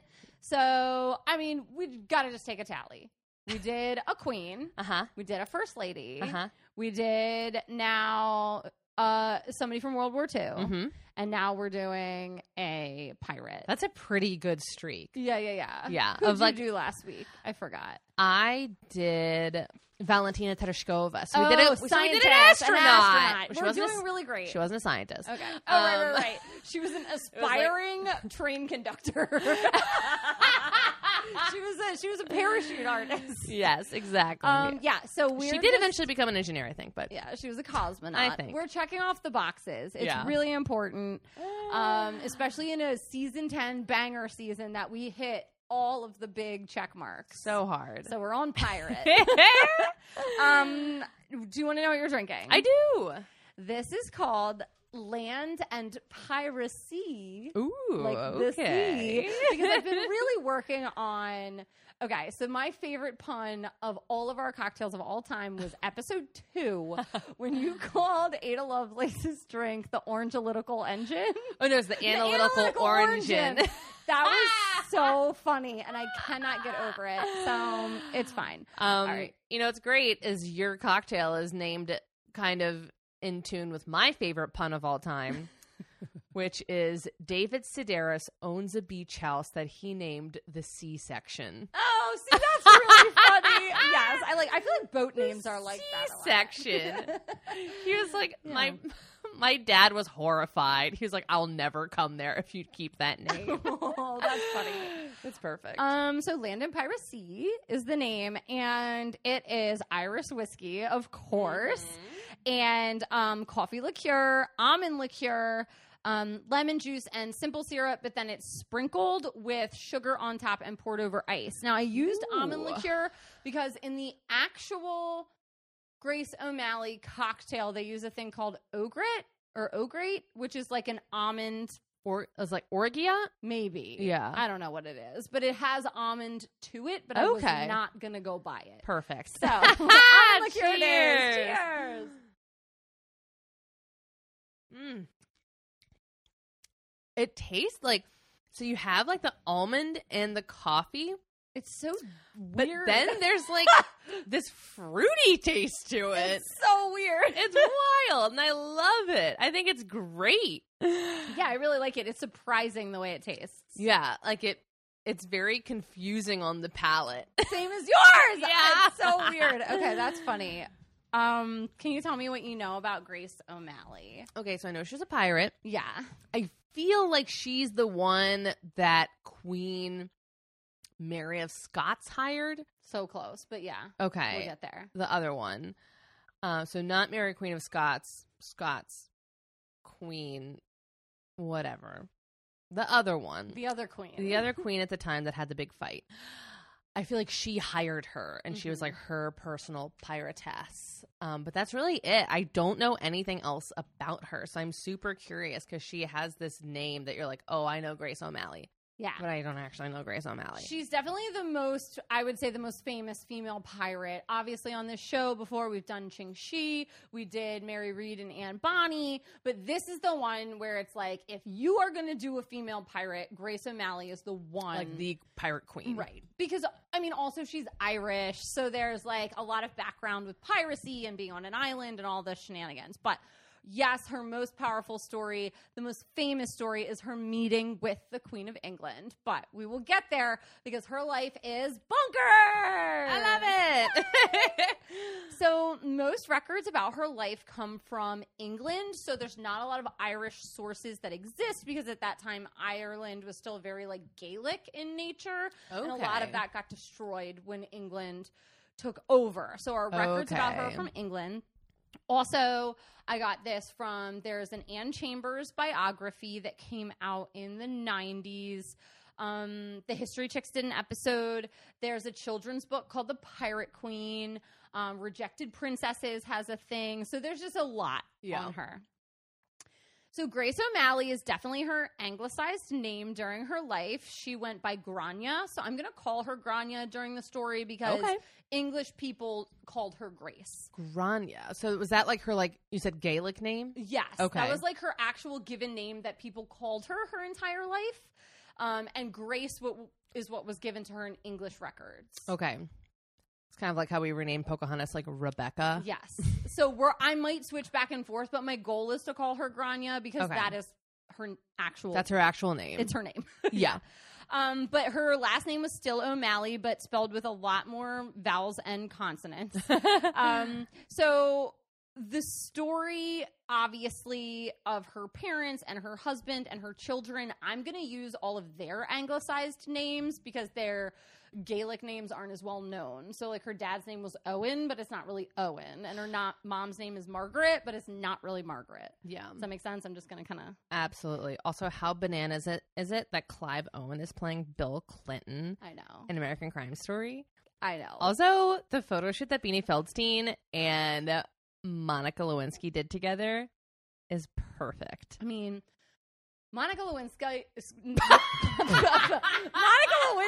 being a producer on that is bananas. It's everything I've always wanted. Also, Edie Falco as Hillary Clinton. What could be better? I mean, I don't know what the heck this is streaming on, if I can get it or not. Marjorie's already watched the whole thing. Has she? Did she like it? She said it was great, and I need to watch it immediately. So. Perfect. Okay. She said it's very dramatized. Not real. But I love that. Okay. Let me get that Linda Tripp. Okay. She's dead now. Okay. Grania was born in Ireland around 1530 when King Henry VIII was the King of England, and he held a lord title in Ireland. She grew up in one of her many family estates on Clare Island under a semi-autonomous Irish people. They were very like Greece city-state, where the island of Ireland had all these different clans, and they weren't owned by like an overarching government, but they operated kind of together sometimes. Okay, very pagan of them. Yes, super pagan. And like this would change later in Grania's life when the Tudors really deepened their interest in Ireland. Okay. She is an only child and is raised as such, even though her dad does have another child with another mystery woman, but her half-brother's out of the picture, so I'm just leaving it over here. Okay. Her father, who's known as the O'Malley, was the leader or chief of their family clan. It's weird. Some sources call him Lord, but I felt like that was too English. And some sources call him a dynasty, which seems too Eastern Asian. And then some sources called him a tribe, which seemed too North American. So I'm just going to go with clan. There we go. It seems Irish. Okay. Right? Okay. Sure. Even though Ireland is an island, their family is one of the only seafaring families, which I found pretty surprising. Most other families and clans stayed on dry land. Her mother, Margaret, which I think is Maeve in the Gaelic version. I love that name. Maeve, Maeve. Maeve Higgins is one of my favorite female comedians. She's so funny. It's and a really I'm cute name. obsessed with her name. I love an AE combo in a word unless it's Sean. Agreed. Well, because that's EA, not AE. I know, but it's EA and I don't like it. Okay. She was also an O'Malley and some sort of cousin of her father, so Grania's definitely inbred. I don't know how close of cousins they were, so that's... Anyway. Her dad is pretty stinking wealthy. Firstly, they would charge people to fish in their territory because off of their direct coast, they had a lot of fucking seafood. Okay. Second, they would charge people for safe passage, which you could read this two ways. One, the waters were really like treacherous, so they were like, hey, don't go on this path, pay me and I'll tell you where to go next. Okay. The other way you could read it is they were like, we won't let you, like, fee, fi, fo, fum. We won't let you pass unless you pay us. So that's another way you could read it. I don't know which is true. And then they also straight up pillaged and looted ships. Piracy, for sure. Mm-hmm. The O'Malley clan was very notorious, so other clans in Ireland were like, we're like totally not gonna trade with you at all ever. So they were like, that's fine, we're really good at boats, so we'll just sail. And they traded with France and Spain and Portugal and England. They had obviously seafood, but then the area of Ireland where they lived, they were really rich in natural resources. They had furs, they had farms, they had cattle, they had timber, and all of the sailing to other countries made them really, really comfortable on the water. So it's like, you know, when you can do something on autopilot, that's how they felt about sailing. Oh, I want to learn how to sail so bad. I am not interested in learning how to sail. Like a sailboat? Oh, yeah. I looked into getting Casey and I lessons. They're dumbass expensive in I'm Annapolis. sure they are, because only rich people go on sailboats.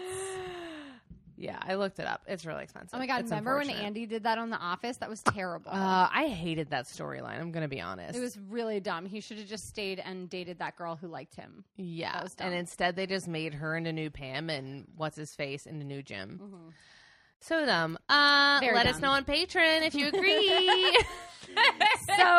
Or on Instagram. Other people that aren't patrons can also weigh in on the you're allowed to say things on to the us. Aaron Andy sailboat situation. Aaron Andy. But her family motto because of this was invincible on land and sea, which is why the cocktail's land and piracy. There's a lot of castles in Ireland also, and her family had like a line of them down the coast of their region, but these are not like pretty Cinderella castles. These are like a column of stone with like shit inside of it, and like where you would protect people, like on Bethany Beach in Delaware, like just straight up More column. like a just factual turret. Right. Yes. Solo turret. That's all it was.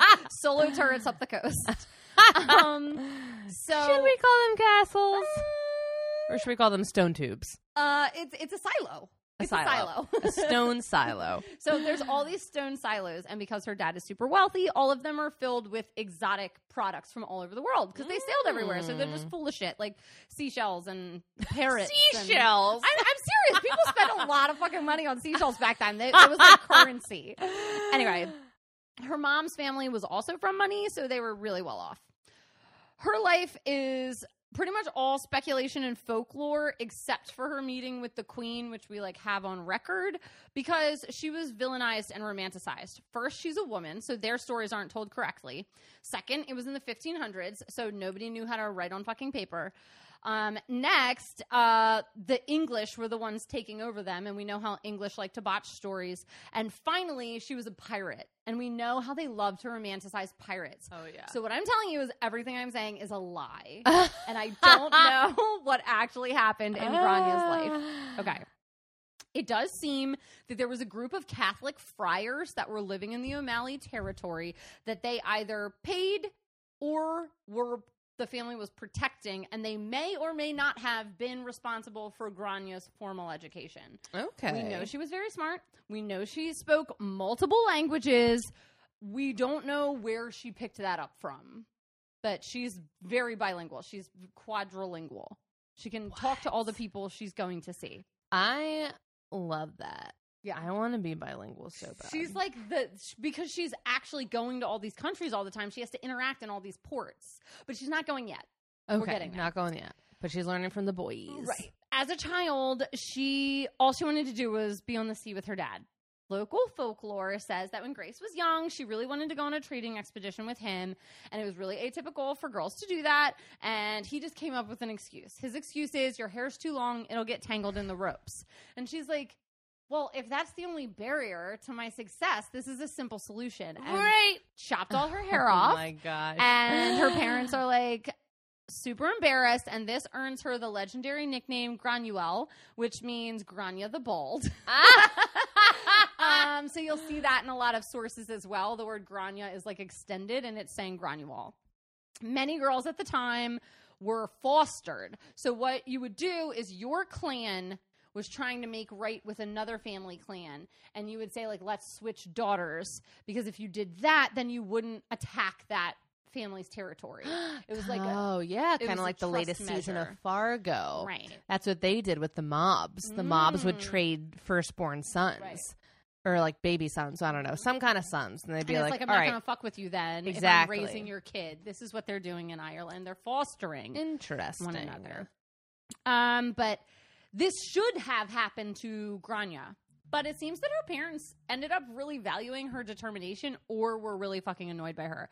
So one story is she stowed away on her father's ship and waited until they were far enough off land that she could pop out and be like, surprise, I'm here.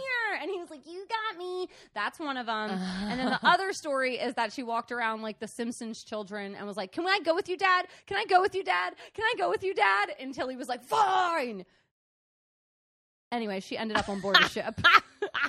And none of the men on board are going to talk down to the big boss who's paying them, so she's just allowed. I love that. Now she's learning geography, oceanography, navigation, how to drink, how to spit, how to curse. She is like with the boys. Another interesting folklore about her is that when they would get into confrontations with the English, she was supposed to go down under the deck. But at one point there's a confrontation and the like deck down under gets blocked. So instead she climbs up the mast to hide. But then she sees somebody like creeping up to like sneak on her dad with a knife and she jumps from the mast and like tackles this guy before he kills her father. Love that. But you can only be a cute little girl under your father's protection for so long. So at 16, she, like a good little girl, she was married off to another prominent clan, the O'Flahertys. His first name, I believe, was Donald.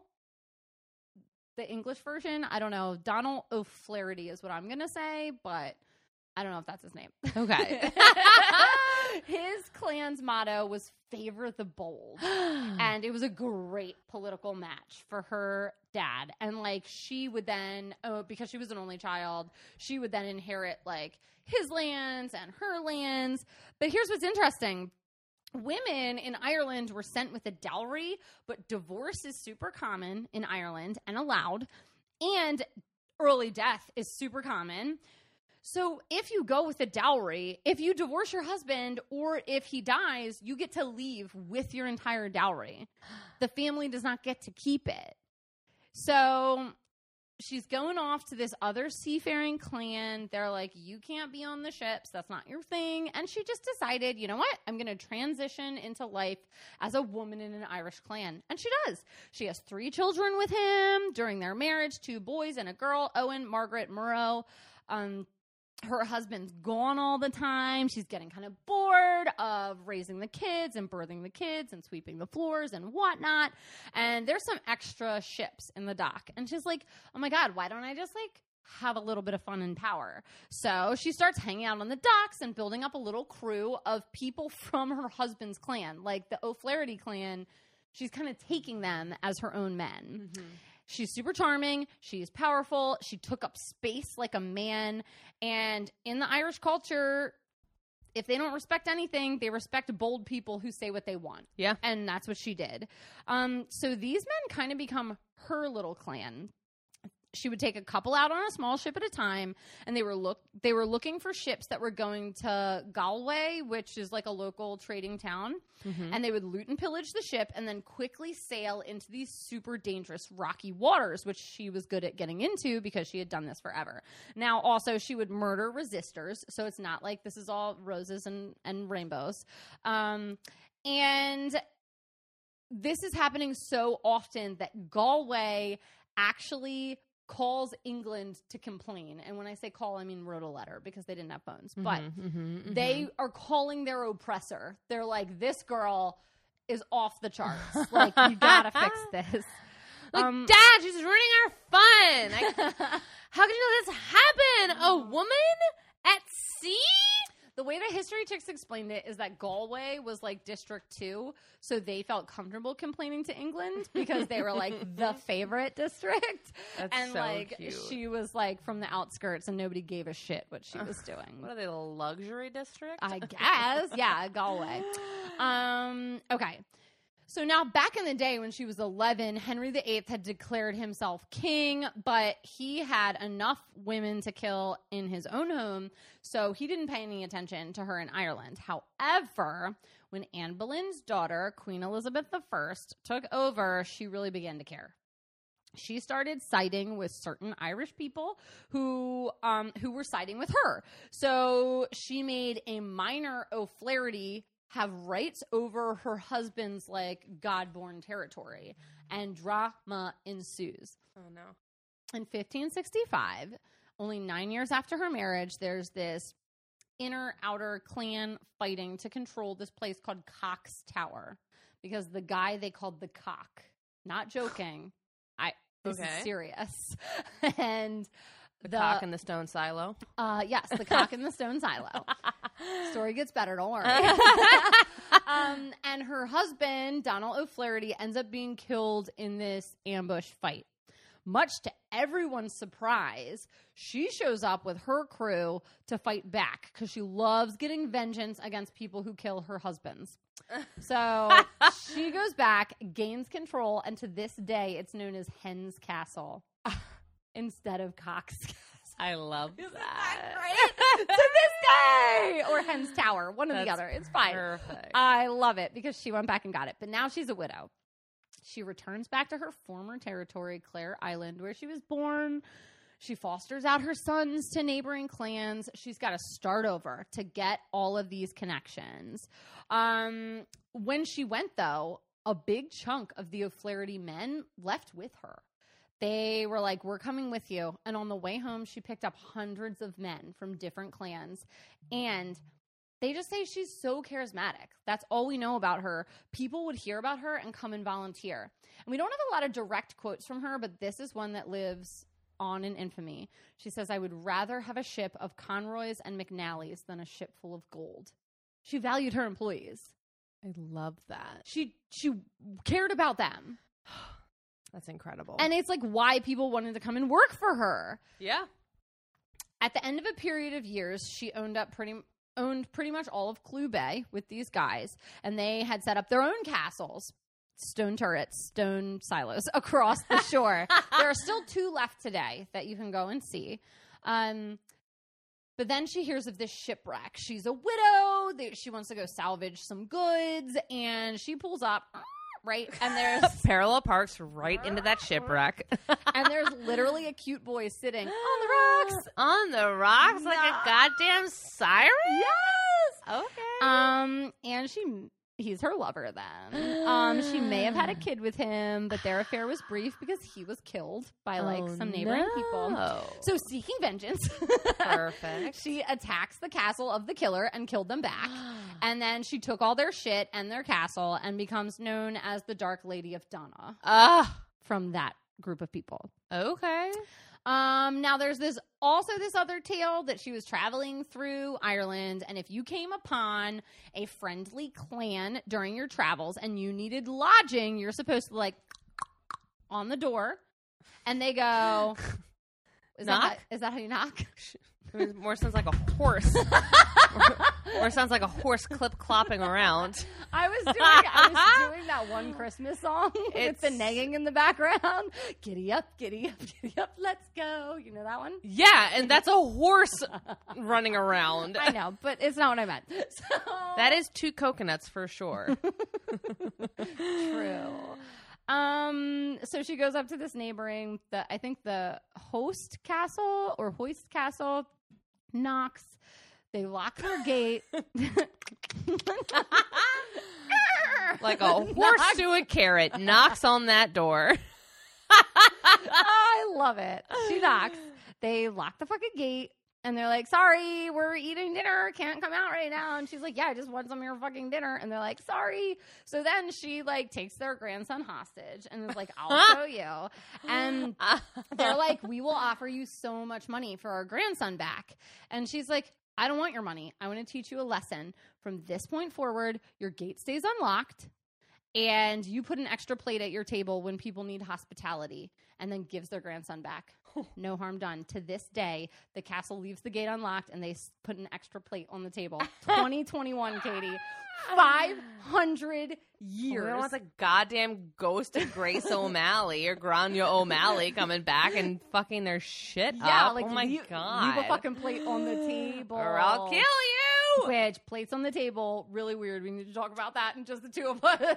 I feel like you're not writing that down. I actually didn't write it down. I just made the connection. Table. I just made the connection. Got it. Okay. So she is almost in control of everything in her region, but she thinks, you know what? I could own more if I had like a daughter to marry off to a rich guy. And then she goes, wait, I'm a woman. I can just marry myself off to a rich guy. And she does marry herself off into marriage slavery to a guy that's nickname is Iron Richard because of all the iron in his castle, but that sounds like Iron Dick to me. I was going to say it. I was going to say it. Iron Dick. Much better Of the Burt clan. Cock Tower or whatever he was. Cock Tower, Iron Dick. These are really sensual things. She likes I feel like she had that one fling with the siren boy. And she's like, where's my vibrator? Exactly. Where's my vibrating silo? I need Where's my Iron Dick? He's not a real person.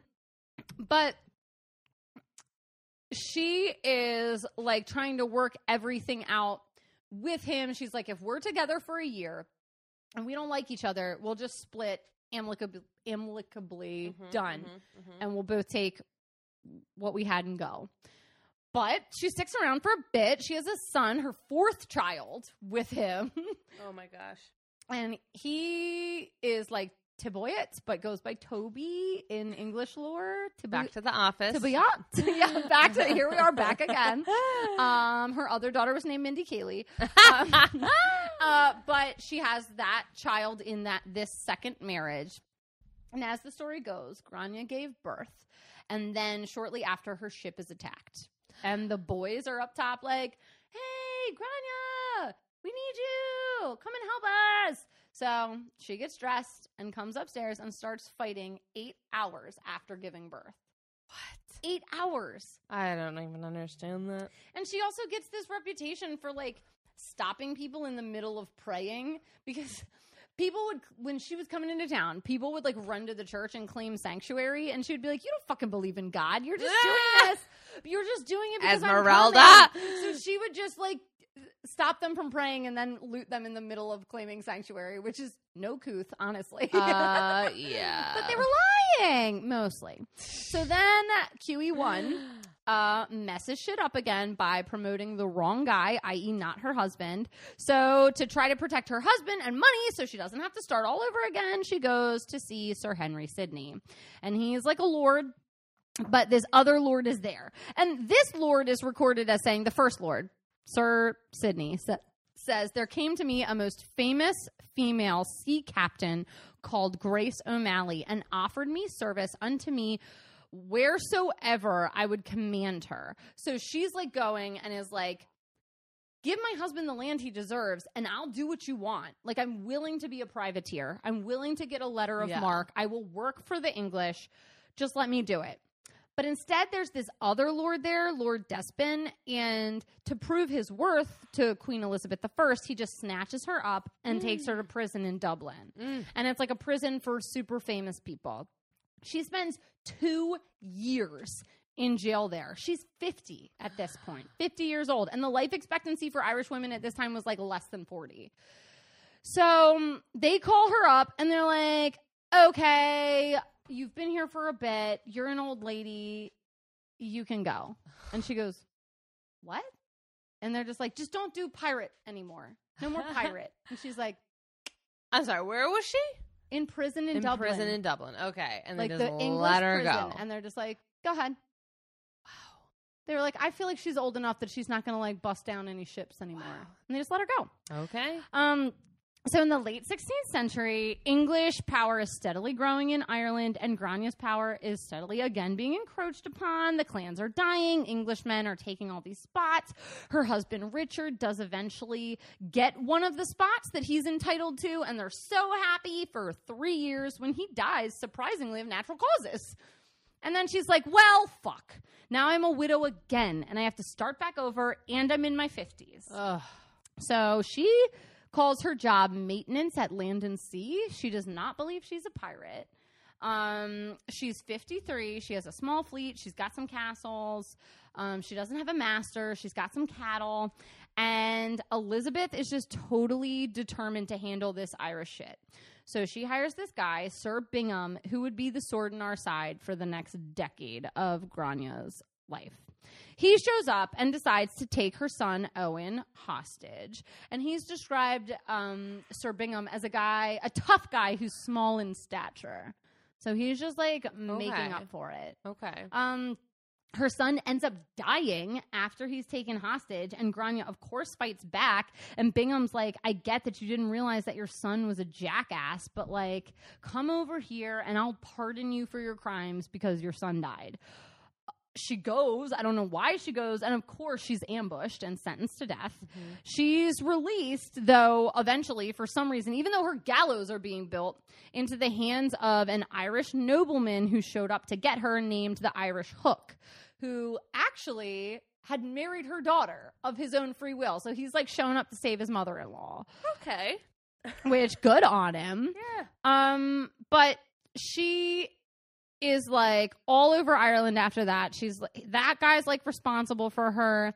And then Bingham has to leave Ireland for a bit. Sir Bingham, who Elizabeth put there to destroy her life.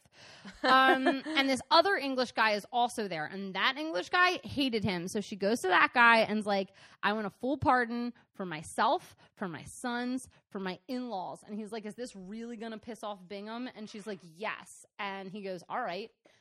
Pardons everything she's ever done. Now, okay. I know. Now, coming up the coast is the Spanish Armada, which she's been trading with for years, of course. Looks really bad for the English. And the English are like, oh, fuck, all pirates on deck. But then a big storm comes and wrecks all of the Spanish ships. And the law of salvage means you can go steal their shit. So the English are tracking them, but she had been trading with the Spanish since she was a little baby girl. So the rumor is that to stick it to England, Grania takes her ships, collects the survivors, and gets them back to port to save their lives. All of the Spanish people until they can be rescued. Now, England put out that she murdered them all because they wanted her to seem like the bad guy. Uh-huh. But saving them made her commit treason. That doesn't make any sense. Like, right. She's the good guy. Yeah. I don't know. But one of her sons then is kind of turning towards the English side, and he turns against her, and she's like, fine, and levels his whole domain. Just, like, destroys all his shit. She's like, I don't care if you're going to be with the English or with the English. And, I mean, she and Bingham are back and forth for, like, 10 years. They both wanted the other one dead. They're not going to move an inch. So she bucks up and goes, you know who else is a single woman? Oh, because her other husband had died. Oh, we talked about that. Yeah. You know who else is a single woman who might hear what I have to say? The Queen. And I'm like the Queen of Ireland. She thought she was the Queen of Ireland. She did not think she was a pirate. And Queen Elizabeth is a queen, and she's also single, so I'm just going to, like, write her a letter. And she writes a really fucking long letter and's like, here's my family story. Here's why the world is so difficult for women. We live in this world of men. Like, I really feel like we could talk this out and figure out what's good for us. She is like, grant me to speak with you. I hate Bingham. I want to come talk to you. Bingham, of course, writes a letter that's like, don't listen to anything she says. So then Queen Elizabeth is like, oh, her letter told me not to trust men, and then you say don't listen to anything she says, and now I feel like you're a piece of shit too. So she's like, I'm going to have this pirate to my castle. Going to have her over. We're going to have a little chat. This is like secret sisterhood of the Yaya whatnot. The Yaya Islands. I love this. Right off of Denmark. It's absurd. Now, Queen Elizabeth Also, keep in mind, her mom is Anne Boleyn. Her dad is Henry VIII, who's a douchebag. She's refusing to get married. She's the Virgin Queen. She's the reason Virginia is named. She's paranoid about everybody, trying to steal her throne, trying to steal her country. And she's a queen. But she is so jealous of somebody who has actual power. Because she has no power. Yeah. And she looks at Grania and she's like, you've got 4 kids. You've been married multiple times. You've had lovers. You've traveled the world. You've done all the things that I want to do. You have like legitimate actual power and I have nothing. So she comes on over to Greenwich Palace. She dresses in the finest dress she can muster. And the two are surrounded by guards, of course, in this royal court. Grace refused to bow because she said, you're not the Queen of Ireland. Like, you're the Queen of England, so you're not my queen, so I'm not going to bow to you. Wow. Again, this is all speculation that we've heard. Also, it's rumored that they found a dagger on her when they pat her down. And she was like, that's for me, not for you. I wasn't going to murder you, I swear. And Queen Elizabeth's like, sure, I got it. I understand. You have to kill a guy sometimes. I just feel like they're both like, God, men, am I right? Am I right? Yeah, this is why they're joining up. This is the thing. I like the fact that they're like, I totally get why you have a knife on you, and I know it's not for me. And everybody's like, get her out of here. She can't be here with a knife. And she's like, she wasn't going to kill me. Yeah. Sisters? I love it. And then it's reported that she like kind of sneezed, and then a fancy lady gave her a handkerchief, and she blew her nose in it and then threw it in the fire, but it was like the finest silk. And she was like, what, you guys don't have more silk? Like, we just throw shit away in Ireland. Like, I don't understand what you're talking about.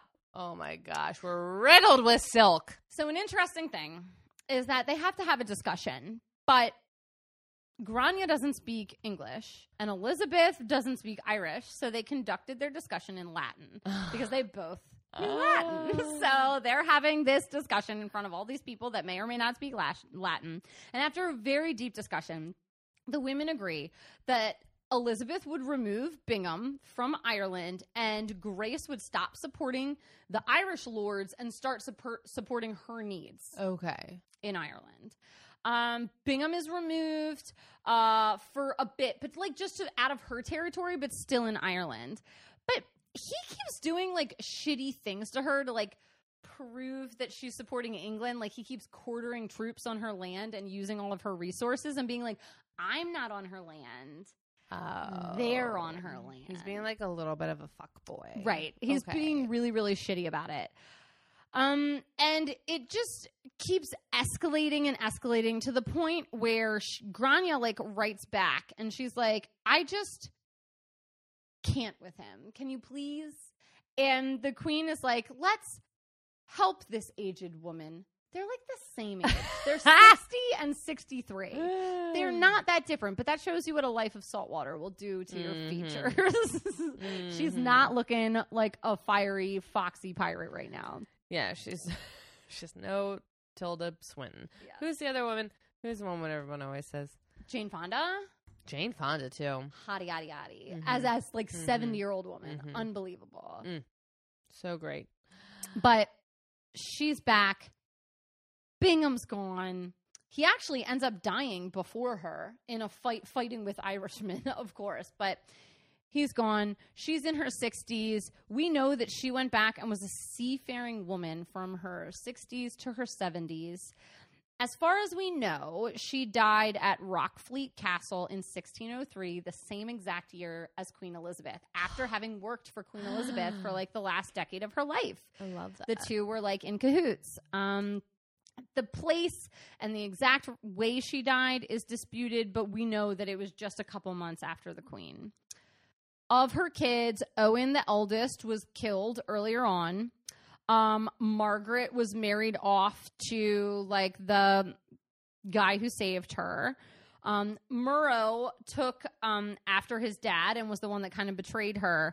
But then that young son with that second husband became like one of the first freaking like mayors or like rulers in Ireland and got like a lord title from the English and like took over after his mom and was like a really important person in Ireland. More than 20 years after her death, An English Lord Deputy of Ireland recalled her ability as a leader of fighting men, noting the fame she still had among the Irish people. Sir Bingham, however, said that she was a nurse to all rebellions in the province for the 40 years of this town. That was his quote. But in 2006, Anne Chambers wrote a biography, and I'm not going to read the exact quote, but she describes her as a politician, a mercenary, a rebel, a negotiator, a monarch, a ruler of a tribe, an inheritor, a goddess, and a warrior queen. Whoa. Because she did piratey things, but wasn't a pirate. Yeah. Like that, we know her as the most famous female pirate, but most of her story is not at sea looting. Yeah. It's ruling her people and protecting the Irish from English rule. That's incredible. And I didn't know that. Yeah. I feel like she's like the Hillary Clinton of her times. Where like You're a villain. But people the emails. yeah. Where like people literally only think of her as like this evil villain. Yeah. And it's like, do you know how difficult it is for a woman in politics? And I mean, she absolutely murdered people. Yeah. She did. Like both. Benghazi! No, she absolutely murdered people like with her own bare hands. But how like and and she was a leader. I mean, King Yeah. Henry VIII murdered people with his hands, and we call him yeah, the king. and we're like, wow, what a smart thing he did by murdering those people. Right. Like, so I found her story really interesting because I thought it would be at sea a lot longer. yeah. And I thought that there would be more stealing. Also, like, how interesting that, like, to go to the fucking queen of the country you hate and be like, let me reason with you, girl. Like, Woman to woman. woman to woman. I love that. Let's talk it out. All right, well, let's get woman to woman in a little segment we like to call Just the Two of Us. We're starting with the plates. All right, we're starting with the plates. I can't because this family was not being gracious, and she was like, you will forever add an extra plate. Yeah. And Corrie's family was being overly gracious and had Yeah. to hide the extra plate. I do think it's interesting because I feel like we're also talking about women in hospitality. How, like, women are always meant to be prepared for unexpected guests. Right. You know what I'm saying? Like, there's this comedian who does this really great bit about how, like, he's like, back in, like, when I was a kid, he was like, my mom always had, like, an Entman's crumb cake, you know, like, coffee cake, like, set it, and she's like, that's for company. Just for when people fucking randomly stop by. And I have to, like, say, do you want some dessert? Yeah, exactly. Which, like, doesn't really happen anymore. He was like, you know, he's like, people ring the doorbell now, and it's like, get on the ground. Who the hell is that? Turn the like, lights off. It's Halloween, Dad. But I feel like there is this burden on women concerning hospitality that I think is very skewed. Yeah. Of like, I know, like if Casey, we have a very strict rule of like, I need at least a half an hour's notice before anyone comes into the house. Yo, Jake will call me and be like, I'm 5 minutes away. My boss is coming over. No, And I'm that's like, unacceptable. fuck. I throw everything in a trash bag and run it down the basement. I'm like, the pillows are upside down. But like, I think that it's interesting seeing these two things of like, you know, Corrie is being actively like welcoming of these people that she's helping in her home, but then having to be like, get your fucking plate off the table, you know? 70 seconds. And then Grace, as a person who is probably taught by like years and years of like womanhood, like, no, you always have an extra plate set out for guests because like that's knocks, your duty. You feed them. Yeah. You asshole. Exactly. And we're talking about two different types of, you know, knocking, clip clopping, you know, like because it's interesting because the people that are coming to Corrie's house are there to actively harm her. Oh, yeah. And actively harm the people in her house. So it's also two very different like ideas of like, who are you protecting and who are you guarded against? Because they're both protecting people that they feel need protection. Right. Like, we have the Irish people who are obviously being, like, overtaken by the English. And we have the Jews who are obviously being weeded out and sent to concentration camps by the Jews. So it's kind of like the different ways that women have learned to protect the people around them and like what works, because it's going to be different for everyone. Grace couldn't have done a Corrie, and Corrie couldn't have done a Grace. No. Like, well, I mean, they were both also, and one of them really deserved to be in prison, and the other didn't, and they were both let out for no reason. For no reason at all. I was so baffled by that. How weird is that? Just let them out of prison. Go ahead. I don't know. And I just feel like there is this like weird, like spiritual thing moving these women through the world and getting them farther than they should go. Oh, yeah. Like, I was thinking about like the two mottos we heard from Grace's own clan and the clan she married into were like, invincible at land and sea and favor the bold. And I just feel Ask like for your 100 food stamps, girl. yeah, bold and invincible seems to sum up these women in very different ways. Of like, Corrie was bold because she had like the Holy Spirit like going through her and being like, you will be bold. I will make you bold. And I feel like Grace is just channeling all of these really strong family national ties and like, yeah, I am going to be invincible and bold, and I'm going to make it further. Both of these women made it further than they fucking should have. Yeah. I mean, they should have died at much younger ages. Absolutely.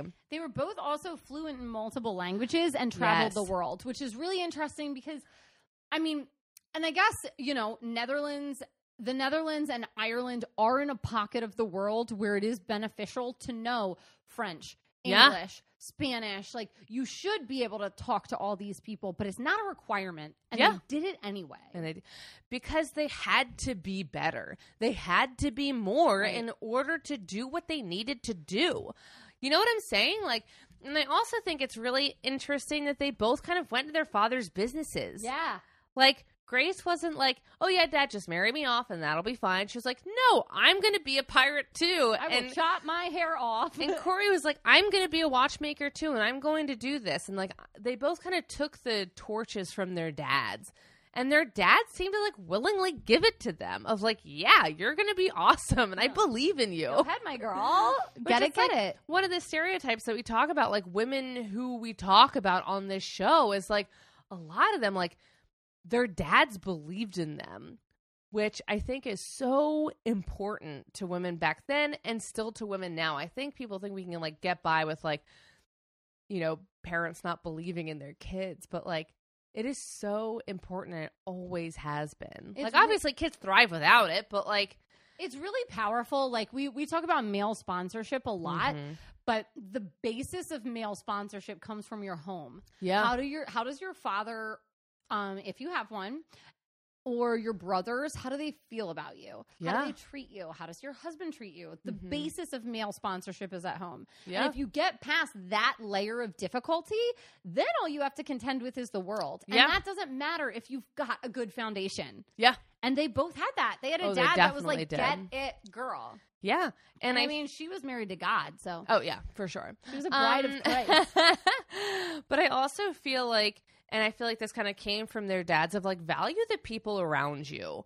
You know, like, Grace actively was like, I'm focused on the people on my ship because, like, if I'm good with them, they're going to work harder for me. And you mean female bosses are great? Yeah. And like, I feel like she just never, like, Grace didn't treat people as disposable, which, you know, if you talk to like anyone in like our sister-in-law Olivia's field of like, you know,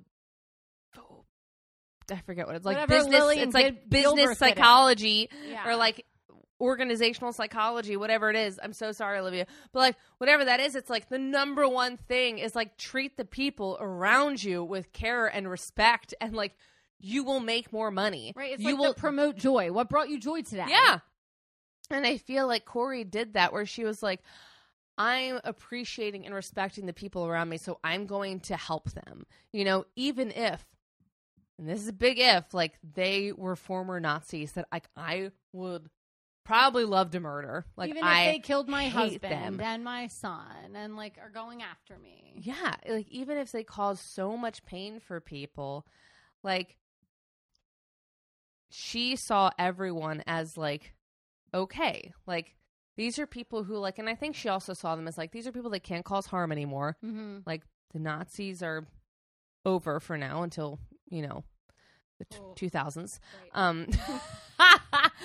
Or whatever. But, like, you know, I feel like she was like, no, like, even though these people did really terrible things, like, I still value them as humans and they still need help, you know? And I feel like just valuing people is a really complex and difficult thing. And I think they both did that in such different ways. I also think, like, I wonder, like, Corrie got to tell her own story and, like, to be her own voice. And the Nazis lost. Yeah. I wonder what life and Granya's story would have been like if the Irish didn't succumb to the English. If she did get her records told, because the story could have looked very different. She might have not been as vicious as we think she is. Yeah. We don't know, like, and, you know, of course they didn't make it all up, but she might have been seen more like Boudica, like a warrior, instead of just like a murdering pirate. Yeah. It's so true. Like, I was just listening to this thing the other day about, like, what stories are told, you know, and I was listening to, it was an episode of This Is Love, and it was a Black woman who had worked in the Rosie the Riveter era, and she has worked forever in the Rosie the Riveter, like, national park to tell the other story. Right. And she's like, you know, I fought for the Rosie the Riveter story to be more inclusive because we tell that story and we say, like, women went to work and then they were told not to work. And she was like, I was there. And she was like, Black women were working for, like, long before the war happened. Yeah, we did. Episode. And she was, like, really instrumental in being like, no, like, other stories need to be told. It's like, yes, we have, like, Anne Bonny and Mary Read, but also the story of Grace O'Malley needs to be told. And we have the story of Anne Frank, but also the story of Corrie needs to be told, you know? And, like, who all was there? Right. And what all was happening? Because if we don't look at the nuance between the situations, like, so much is lost. I mean, I just feel like sometimes when we do this, I'm like a detective with a map on the wall, and I'm, like, connecting the dots with yarn. Like, it's how it feels after, like, years and years of loving history and loving, like, you know, the history of women. It's like I am only now connecting the dots. I never would have connected the dots between Corrie and Anne Frank and Audrey Hepburn had not I been a part of this podcast. Oh, yeah. All three of them, same place, same time. I see them as entirely different people. Me too. Yeah. And it's like, it's incredible that you can connect those things. And, like, also that is true of Grania and Corrie. Mm-hmm. Totally different eras, totally different in the way they impacted society, but some very similar trends. Yeah. That's exactly right. And I just feel like also, to end on a really interesting note, I love that you said she took up space. And I feel like Corrie was so good at using her space wisely. Gotta hide that space. Gotta hide that space. Get in that hiding place. I always think about that whenever a woman is respected. Yeah. I, like, did this, like, seminar in college where they were like, I really want you all to look at how you're sitting right now. And all the women had their legs, like, tangled together and their shoulders in. And it was, how am I sitting right now? Exactly. And it was like, you don't understand that, like, when you sit, you stand and sit small because you're trying to not impact the people around you. And men don't think about that. The way they stand is literally in people's way. Yeah. And it's just like legs out, arms out, shoulders back, head up. Yeah. And we're not taught to sit like that. We're taught to collapse like into shrink. Ourselves, be small. And so, like, whenever I'm like, okay, I got to take up space. Yeah. I got to, like, stretch out. Starfish. I am Patrick. Okay, I think we did it. All right. Well, Allie, who would you like to toast this evening? I want to toast women that are given the wrong title. So we think that Grania absolutely participated in piracy, but I don't think she was a pirate. And I think that's true of a lot of people. Like, there's a lot of people, like, military people are in the military, and there's a lot of things that they do that you would only label as bad if they're on the other side. Yeah. So she's labeled as a pirate because she's on the other side, but really she was a leader, she was a merchant, and she was a warrior. Yeah. And I think that that goes for a lot of people, that they're labeled incorrectly. And I personally believe, and I don't want to take away from people who love piracy, because it is a really cool thing to be like the famous female pirate. Yeah. But there's like, Ching Shi was a fucking pirate. Yeah. She was a pirate. Yeah. Grace O'Malley was a warrior leader queen. Mm-hmm. So let's call her something different. Perfect. Change Cheers. the title. Cheers.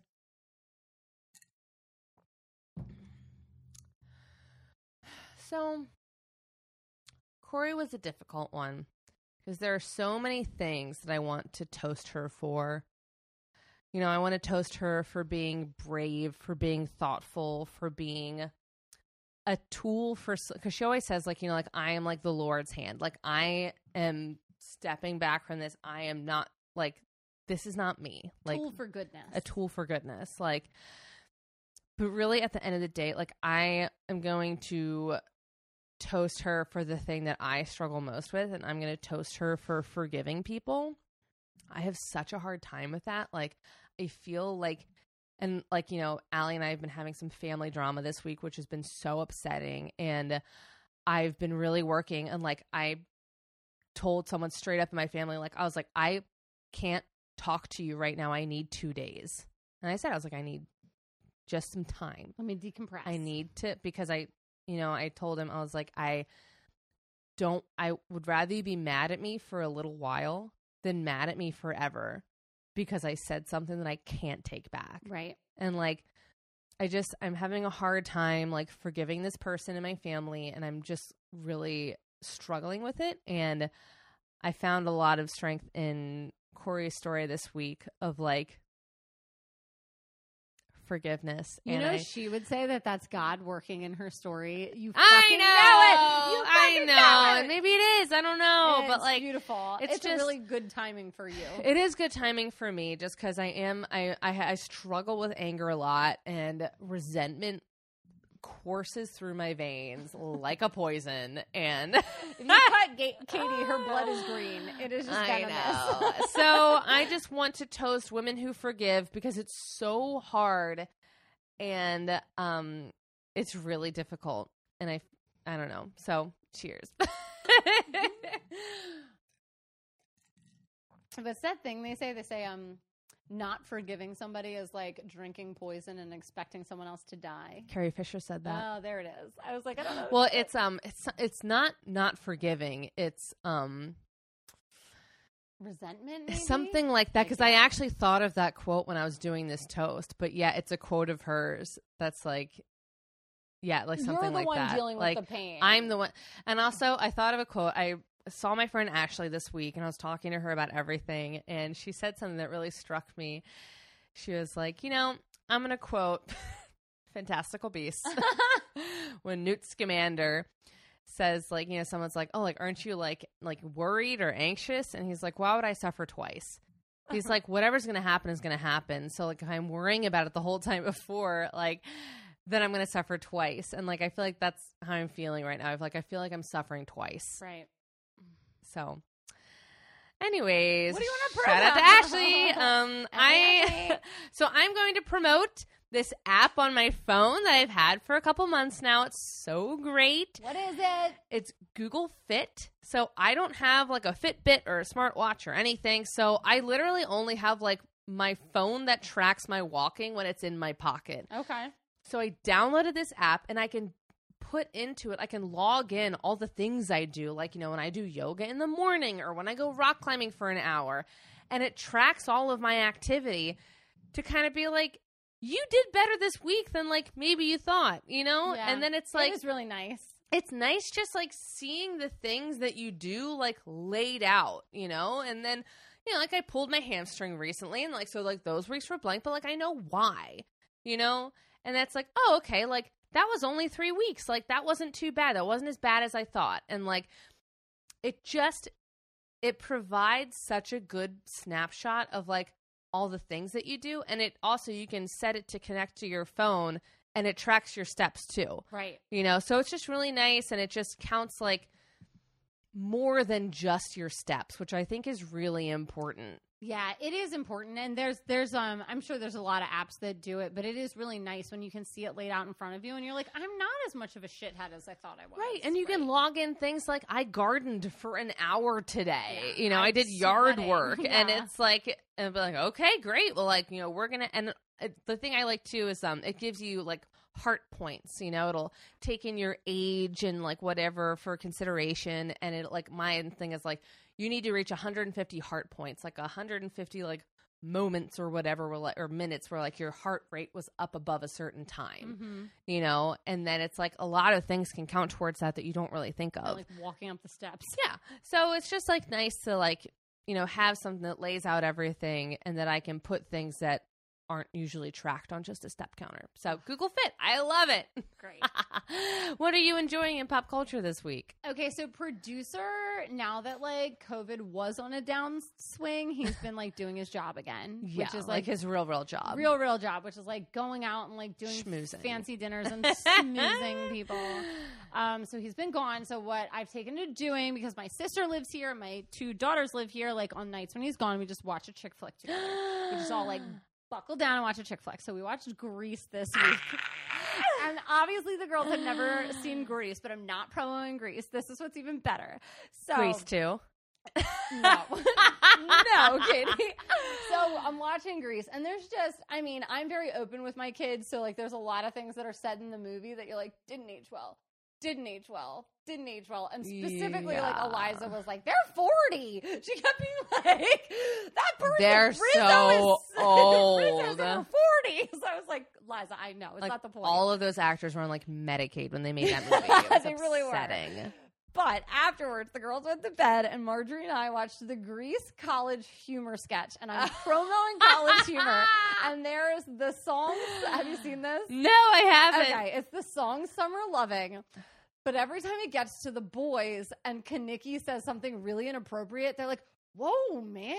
So, like, the first one is actually a line from the song where it's like, did she put up a fight? And they're like, whoa. They're like, whoa, does that Why happen would to she you? have to put up a and, like, fight? throughout, they're like, man, if you did something, you can tell us. It is just such a good and funny, like, after you watch the movie and you're feeling like, oh my God, what is our culture? And like, because I'm like, girls, you'll love this movie, and then I'm like, never watch it again. It's terrible. The song "Grease Lightning" literally talks about a girl like creaming her pants. Yes, like it's so outrageous. It really. Rizzo's got a bun in the oven. Yeah.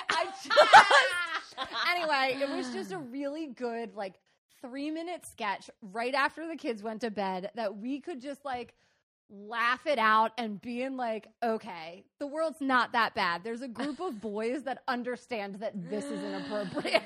Oh, that's great. So I'm promoting College Humor's take on Summer Loving. And I know that was a long story, but it was important to get all the details. Perfect. So find us everywhere. We have a lot of social media you can like and love and be on with us. You can join our Patreon. And you'll get extra snippets. Sometimes I post pictures of me researching. Sometimes I post pictures of me and Katie when we were babies. Sometimes I post just random fucking updates about like, I'm going back to school, so don't expect me to like you today. There we go. Shit like that. But you can find us everywhere. Yeah. And we'll probably post pictures of my wedding in a couple months, which will be so exciting. So oh my God. If you want to see me get married, come on to Patreon. Or find me on Instagram. No, just kidding. Or find me on Instagram. Or find Allie on Instagram. You guys can have my Instagram. A lot of you are on my Instagram, so it's fine. As long as you message me and you're like, I listen to the podcast, you'll be in. It's fine. I think I made mine not private anymore because I was like, Really? people who listen to the podcast, like, they can follow me. Mine has to be private because of school. Oh, that's Fine. right. All right. Well, I'm cool for cats. So if you want to follow me, I'm public and I never post anything. I used to get drunk and do like Sex and the City recaps, Yeah, but that was now fun. I'm like a hermit. Yeah, you've really changed. I've changed for the worst of it. No, I like it. So if you want to see more from me, let me know and I'll post more. I love a social media ghost, but we love you guys. And never forget that well-behaved women Don't talk with their hands. No, they don't, and they really make history. Goodbye.